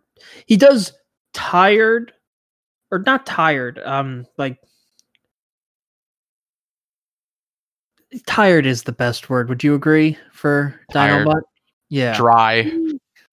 Yeah, he's really good at Done. Kind of what I would use. Done. He's exasperated. Yeah, that's one of his strengths, and then his other strength is just batshit insane. Yeah. So he also honestly would have been a good pull for Dick Dastardly, I think. That's the or Captain Caveman even. That's the other thing I like this film. I actually really like this Dick Dastardly. This is the best Dick Dastardly has been in years. I loved his design. The way he kept going, I was kind of sad we didn't get Penelope Pitstop also. Yeah. Just because she's like the main thing with him. And it would have been neat to, like, if we were going to get so much of him, go into that whole deal. Yeah. I also just like her design. Would have liked to see how they would update it. I would have loved for her and Daphne to have traded, like, makeup secrets or something. I have a theory. I genuinely almost expected the sheriff lady that pulled the that's what I thought. That would have been great. I really think that she was based on Penelope Pitstop. Like, I think that's my headcanon that he based on the costume. End of the movie, based on the credits, I think that was supposed to be a celebrity cameo. None of us caught. Susan Sarandon, I think. Oh, Susan Sarandon. I saw her in the credits. Got it. So I think that was supposed to be the idea. But genuinely, I was waiting. I didn't catch that, so I was just waiting for her to go, wait a second, Dick Dastardly? Why, I know him. And then then she pulls out a parasol. I'm sorry, that was not Susan Sarandon. That was Christina Hendricks, who you might know from Mad Men and a lot of other things, but that's what she's best known in. Got it. Give me a second. If I see her, I will. Oh, yeah! She was Joan. Yeah. She's also Gabby in Toy Story 4, if you've seen that. That's why I didn't recognize her. I recognized her with red hair. Yeah. Of Mad Men. I love Dick Dastardly. He's great in this. Dick Dastardly was fantastic. His character animation, his design, and I actually really liked how his big dumb ship looked like his old car from Wacky Races. Yeah.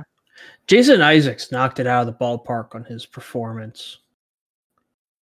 That's fucking Lucius Malfoy from the Harry Potter movies. Yep. Wild. Fucking absolutely insane. Oh, by the way, I was completely right. You remember that scene where in the mirror part from, the one I talked about where someone was like, yep, someone's going to clip this? And immediately went on Tumblr, and that was one of the first things I saw. Dick! Just shouting Dick over and over and over again. That's going to be the new Hitler going 9999999. Yeah. From what was that? Was that Valkyrie or something? I can't remember. I think so. Project Valkyrie. Something like that. Yeah. No, it was Inglourious Basterds, wasn't it? No. That it predates that. I'm pretty sure. Okay, then it was Valkyrie. Yeah. But yeah, I'm also waiting for the eventual someone taking some of those clips and putting just Robbie Rotten audio over it. Yeah.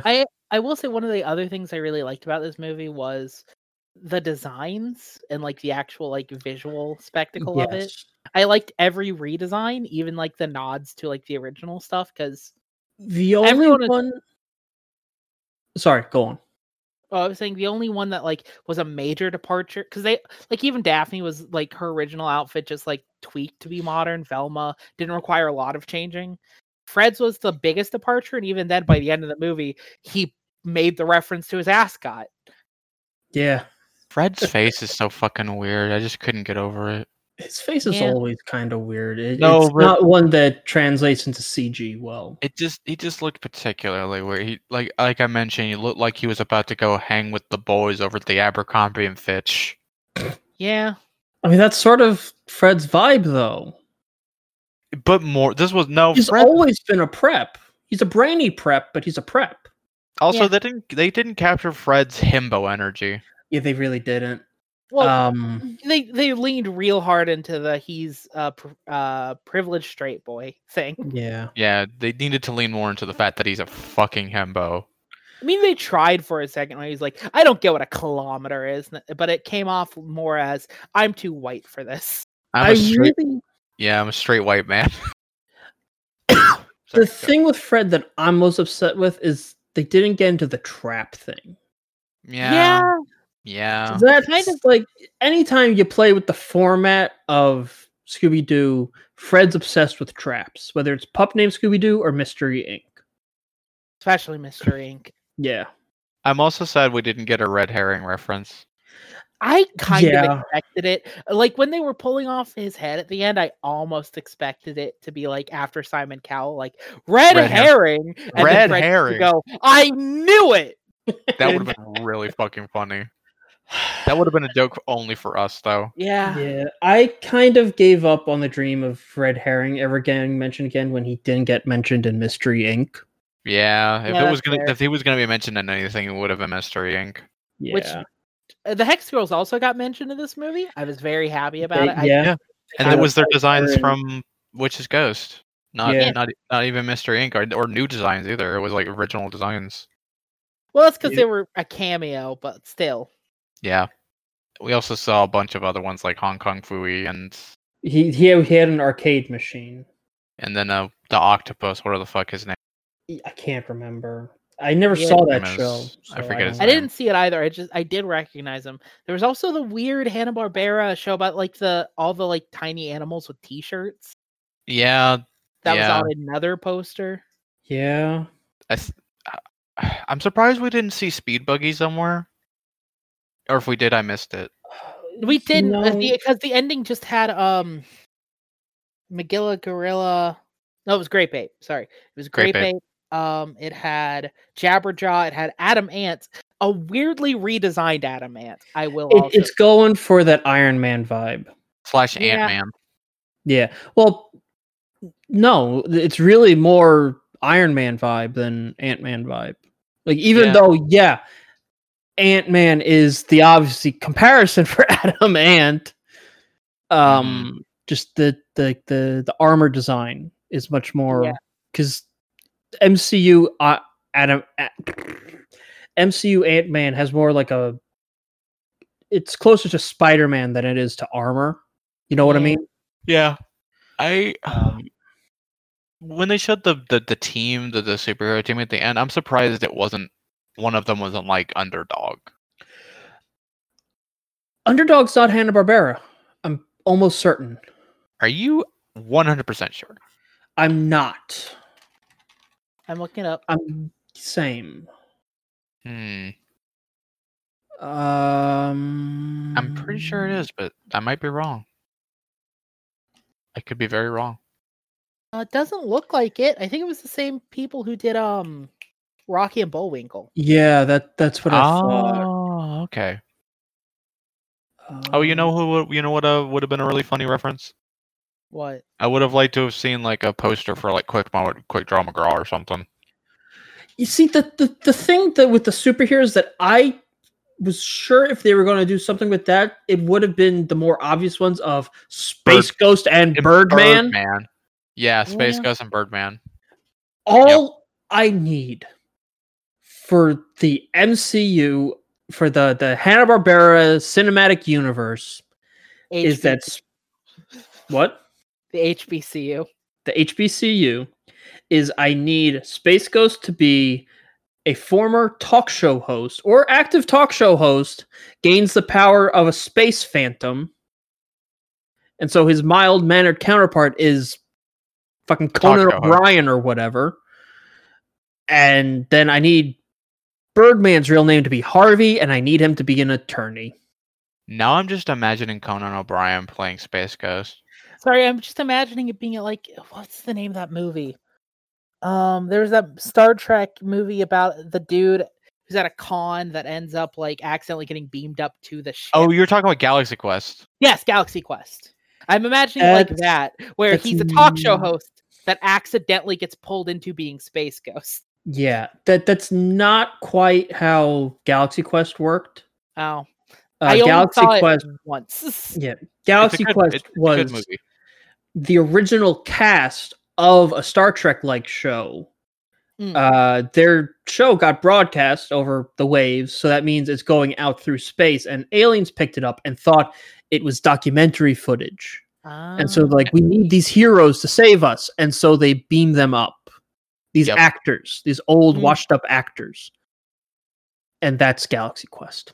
And it's actually a good movie. It's a really good movie. It's one of the only movies with Tim Allen that I will recommend. Got Alan Rickman in it. Well, yeah. I mean, I like Alan Rickman, but you know. But I love Alan Rickman, but I mean, Tim Allen is... I know.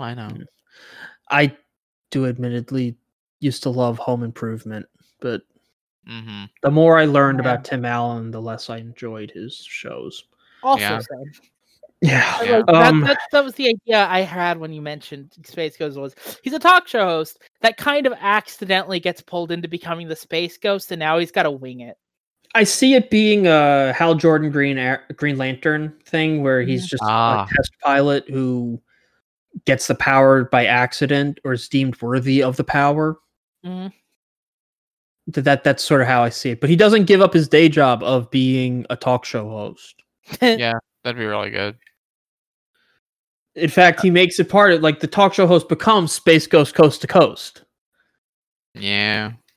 Leveraging his fame. Yeah. I'm remembering my... Okay, are the kids like Jan and Jace, are they part of...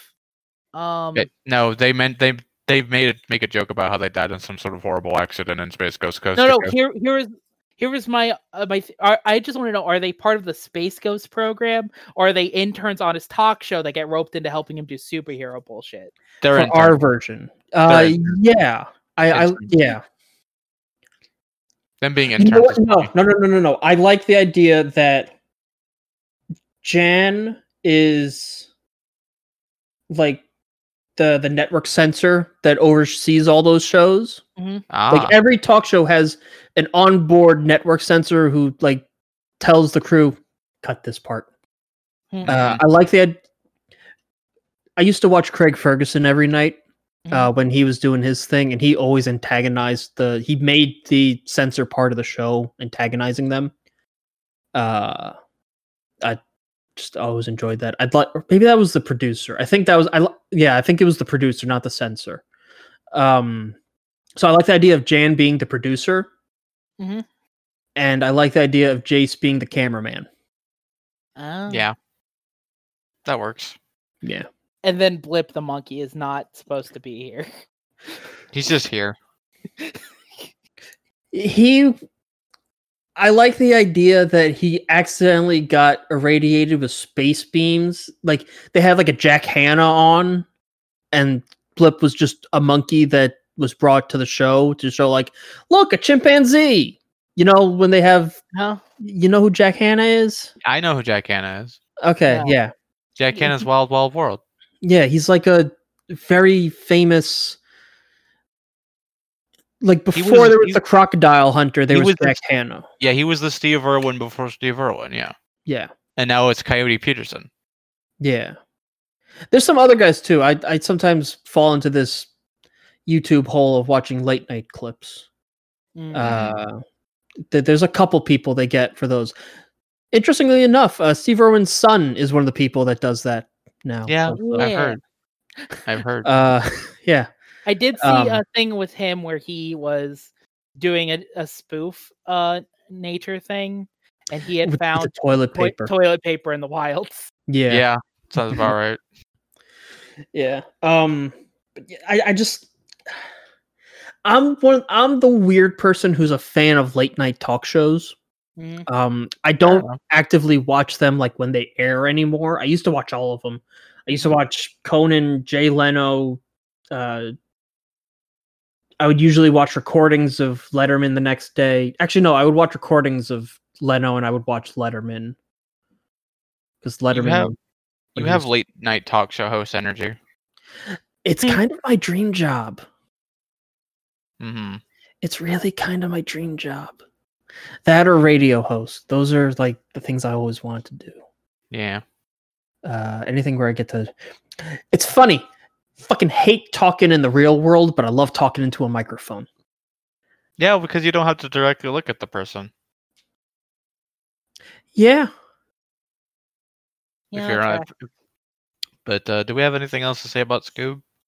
It felt honestly like it was half the length of what it should have been. Yeah, a lot happened, and Yeah. also simultaneously it felt like nothing happened.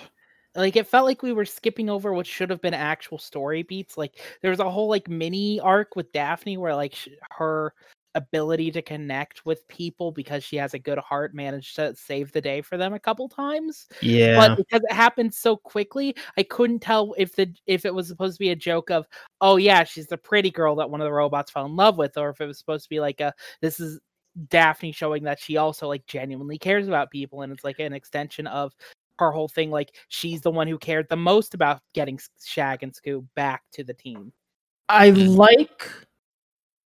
I actually really like what they did with Daphne because they didn't make her like the vapid one. Yeah. No, they made Fred that. Yeah. I think it works better if Fred is that one, but he's not like, well, you know, he tries to turn on the charm with a cop. Yeah.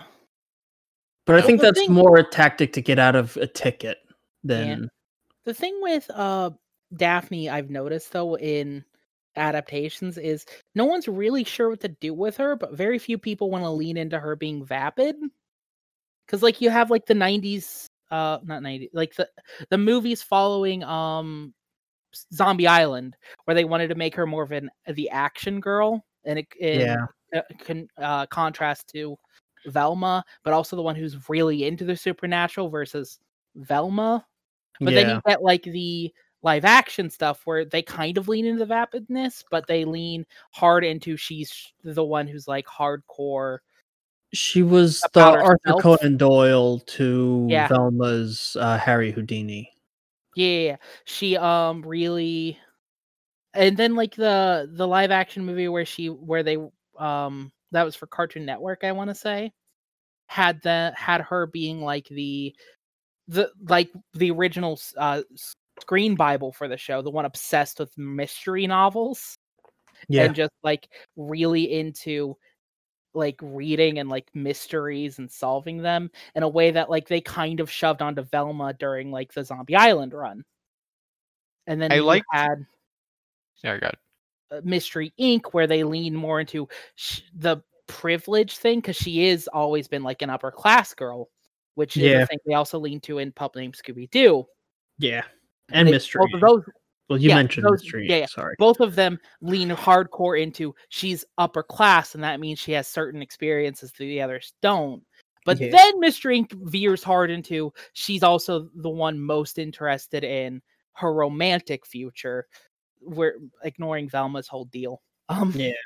She's the one with the most active plot interest in her whole romantic future, which causes a lot of her drama. And we're not talking about Mystery Inc., but that's her whole deal there. Yeah. So We no will one talk really about knows. We no will one talk about really Mystery Inc. knows what to do with Daphne, and so I did think this was a neat way of like trying to find a new way to spin her without taking out some of the stuff. But I felt like it did miss some of that thing of her being the one who wants it to be supernatural. I like my favorite aspect of Daphne's character is her love for cosmetics and whatnot coming in handy constantly. Yeah. She Like, I always think- has something in her purse. Like that's my favorite thing that Daphne does as a character, and I think that's an aspect of her character I always want to be around. She I just can definitely see that. Yeah. especially because it works well as a foil to Velma being hardcore practical to the point where she only brings like a laptop anywhere. Listen. Yeah. There's butches and there's high femme, and Yeah. you know every group needs both.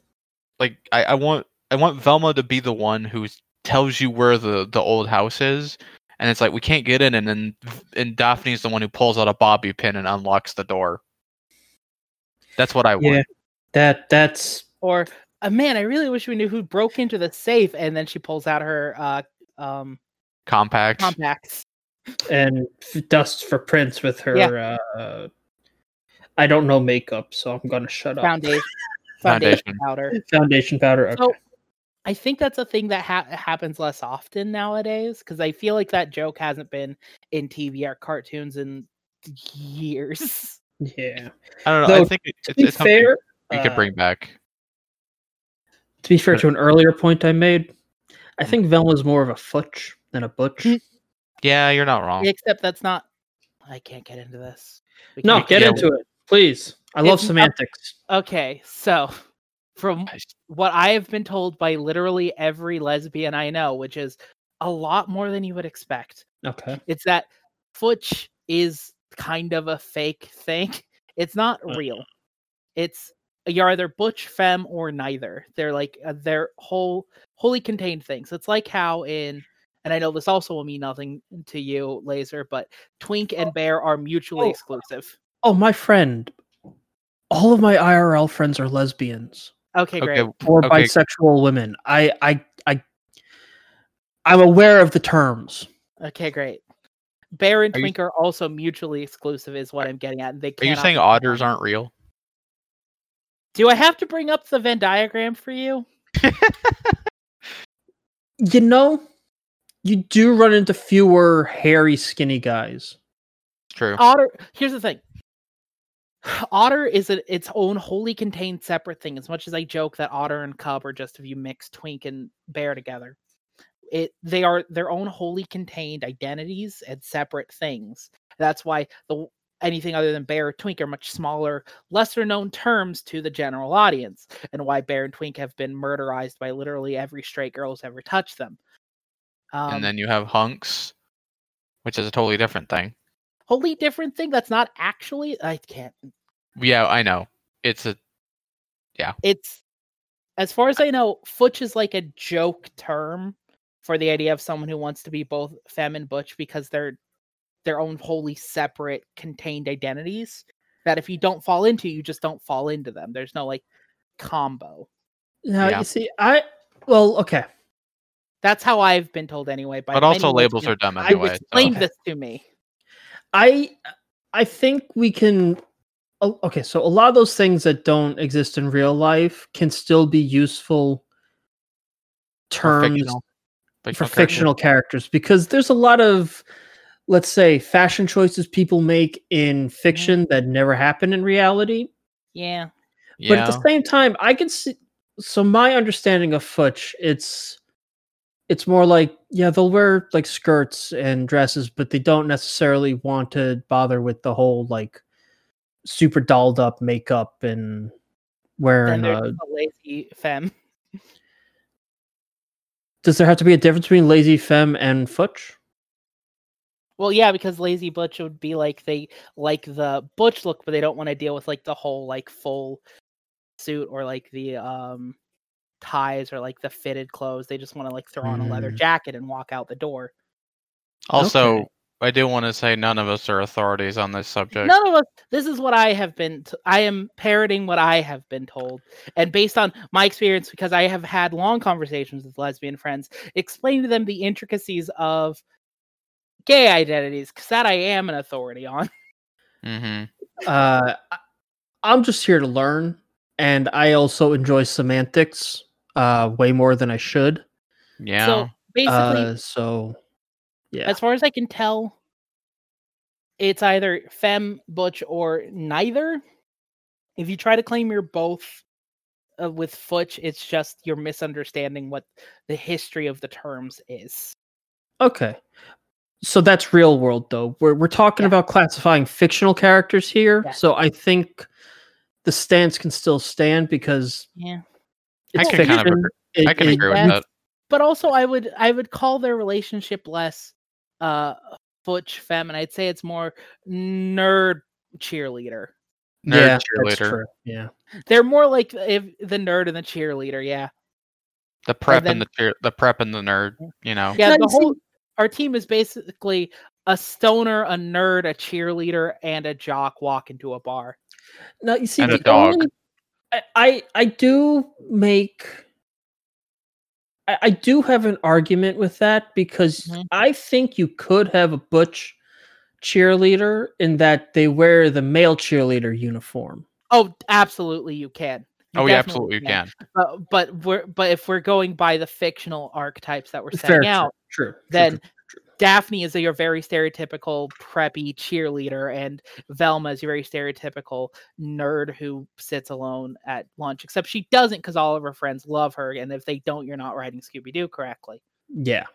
But anyway, before she met her friends, she probably before she met her friends. Yeah. All right. I don't think I have anything else to say about Scoob. I just do Space Ghost and Birdman in the next thing. That's all I need. I feel like if they continue doing Scooby adaptations in this style, I would rather they go back to form instead of trying to do a by the numbers adventure movie, because that's what this felt like. It very much was. And like I'm not saying there's anything against a by the numbers adventure movie. I'm just saying if you want to do a by the numbers adventure movie, you could just do a Blue Falcon or a Johnny Quest movie, yeah. Because that's the format those were made for. Whereas Scooby-Doo has its own setup format that if you want to play with, you can, but we have examples for you. Now, you see, I'm going to disagree with you again, and I don't want you to take it personally. You could do a traditional adventure movie format with Scooby, but it has to be 13 Ghosts. Yes. Yes. That is fair. But if you're doing 13 Ghosts, then you have to start reconciling, why do you want to reference that series? Do you want to bring in Flim Flam? If you don't, how are we making this 13 Ghosts? Do we throw out Velma and Fred? Yeah, you'd have to rework 13 Ghosts entirely. I know. Do you want to bring in maybe they can make some sort of story that like Velma and Fred are at some sort of convention. That's what like they did. Some work convention. Isn't that what they did in the movie? In the movie Still sequel, haven't seen the movie. The movie sequel, the joke was that the entirety of 13 Ghosts took place during the summer while Velma and Fred were at camp. That was the joke. To explain why they were dealing with 13 Ghost stuff, but they were not there for it. The guy that got to play Vincent. Explain the weird timeline of Flim Flam went from like 12 to 17. Don't worry about it. Don't worry about it. Still haven't seen that movie. It's been on my list. Fine. It's fine. It's a good movie. I just want to see it because I genuinely like 13 Ghosts. It has, how do I put this?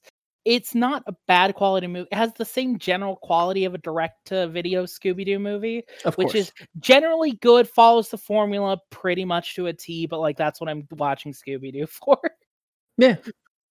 Yep. And that's fine. And if you want to mess with the formula, again, we have examples of movies that do that, which are like Zombie Island, which is Ghost, the live-action movies. You have the Alien movie, Cyber Chase. Now there you see are ways to mess with the formula without completely breaking into a different formula, is what I'm saying. No, I agree with you. I do have one other thing I'd like to say that just occurred to me right this moment. Yes. You know, so we didn't really talk too much about Blue Falcon, even though he's a fairly major component of this movie. Mm-hmm. I know you guys know, but for the audience at home, this version of Blue Falcon is not the original Blue Falcon that Shag and Scoob idolized as kids. This is the son of the original Blue Falcon. That's why we've been calling him Brian.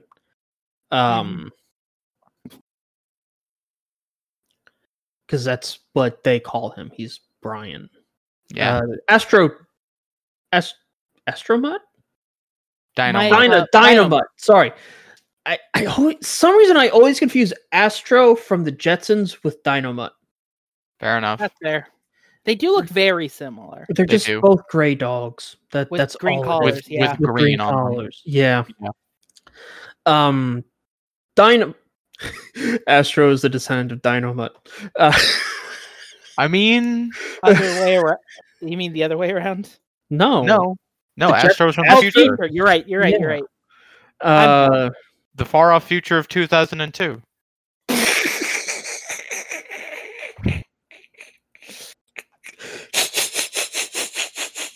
God. Now, sorry, thinking of Jetsons has reminded me of a cursed thing a friend of mine and I used to do, which was this game we called the CW version. A franchise and came up with the CW adaptation version of it. And the two of our favorites for that were Flintstones and Jetsons. Of course. I'm gonna have We did play it with Sabrina before the Sabrina thing was announced. Of course. We got shockingly close. We're gonna have to talk about that later off the podcast. Yeah. I am morbidly curious and violently don't want to hear it at the same time. Continue with your thought about Blue Falcon. Yeah. The fact that this isn't the original Blue Falcon gives me hope of like a period piece set in the 80s starring the original Blue Falcon with Space Ghost and Birdman. That'd be cool. Mm-hmm. I'd appreciate that. Yeah. With a younger Dynamite that's closer to his original personality. Yeah. Still Ken Jeong though, but yeah, a younger Dynamite. Yeah. A little less high-tech Dynamite. Yeah. Yeah. And maybe like another one of the Teen Angels operating in place of Dee Dee, just because Dee Dee's like probably younger than Brian or the same age. Yeah, and she's definitely built. She definitely seems to be like a part of Brian's team and not the dad's team. Yeah, was the impression I got. Or if she was part of the dad's team, it was right when the transition started happening. Yeah, because she seems very young to have been part of his permanent entourage, unless she was like a kid sidekick, which could have been. Yeah, she could have been. It depends on what era we set this in. Because like the age they are now, she would have been a kid in like the early 2000s. Yeah, but she also seems to be slightly older than the Shaggy gang, who are maybe like 17, 18 in this movie. Like she can't be older than like 21, 20, 22. Yeah. So she'd still be like a kid in like the early 2000s. Yeah. She'd have to have been born in the late 90s. And I would just want this movie to be in the 80s because I like 80s. I mean, it could have been like her mom or something. Could have been her mom, yeah. Something. CC Sky? Yeah. Anyway. Yeah. I just get more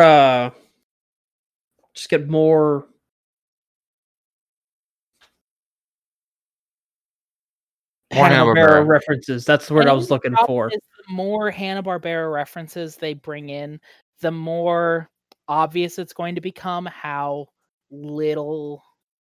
What's what I'm looking for? Substance? No, that's not the word I was looking for. Representation there is among the cast. Yeah. And like, listen, I get that it was its own time period. Like, I get it. No, yeah, you're right. Those things where like the more we start bringing in, the more we're gonna have to start asking which of these characters have low enough fan bases that they won't care. that we start tweaking. I Scooby-Doo think obviously isn't going to be that one, even though they did start tweaking them just a little bit. Yeah. I think you're safe with anything that's not Scooby, Space Ghost, Birdman. Would just because anyone those care if had. we started changing Jabberjaw? Anyone don't- other than I Jabberjaw don't- himself?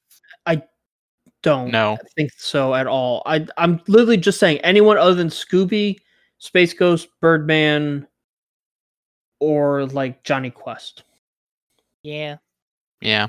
Those seem to be the big ones. I could see maybe. And maybe like the animal ones, I can feel like people would get upset, like Yogi Bear. But those are animals, so they yeah. don't have to be coded as a specific race. They could just be. And I say that, but Snagglepuss is. Snagglepuss is gay. Yeah, no, like, there's. yeah. He is a we've been real. stereotype. Yeah. As the kids All say, right, what? I don't know what you're talking about. A stereotype, even. Oh. Exit stage left. Right, even. Anyway.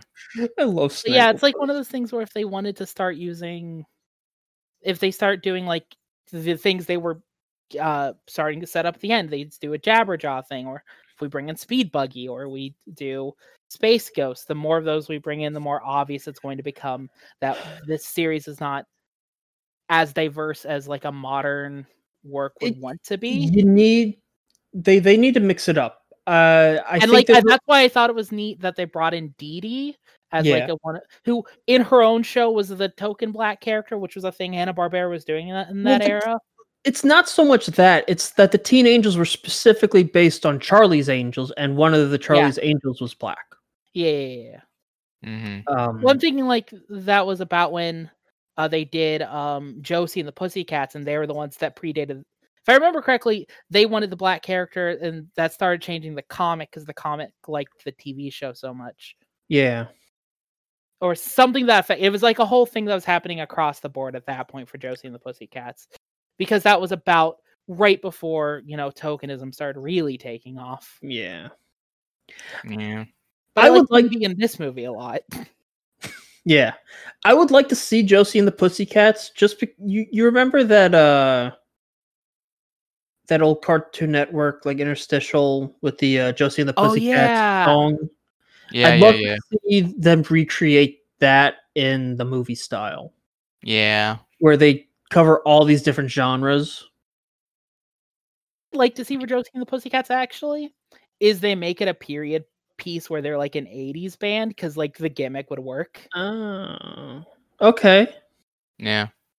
I can see that. It would also there was a lot of musical genres going around in the 80s. Yeah. You had EDM started showing up in the 70s, really, but it started taking off then. You had hip hop taking off. You had punk rock was going stronger and stronger. You had hair metal. The pop boom, like 80s. Even better than like their 60s. I feel like a 70s, 80s band using their late 70s, 80s, late 70s into the 80s would be very good. Yeah. Not to be that guy. They get to keep the gimmick, was my point. Not to be that guy, but this entire conversation could be a whole podcast. You're correct. Yeah. We got to move on. Okay. I just had one more point I wanted to make about Josie and the Pussycats. That's and I'm trying to remember what it was. You wanted them to do an adaptation in the style of this movie. Yeah. Yes, that. But you know what they could just do is they could just recreate Blues Brothers with Josie and the Pussycats. Yes. Yeah. Yes. And I would be thrilled with that. Yeah. But anyway. Anyway, that's Scoob. I usually a while. I usually like the tangents, but like I'm like I could see the road as we were driving. I'm like, oh, this is gonna be a long road if I don't stop it. Yeah. No, we haven't even touched the content for this episode. I might take the entire Scoob conversation and tape it on to the end. A bonus episode? Like a spoiler cast at the end. Okay. You know what? That's fair. That would be neat, actually. That would work, yeah. Just so I don't have to be like, okay, spoilers start here and they end there. I could just tape it on to the end. Spoilers at the end. Yeah. But anyway. Does that mean the show's over, Dave? I guess. Barbarian.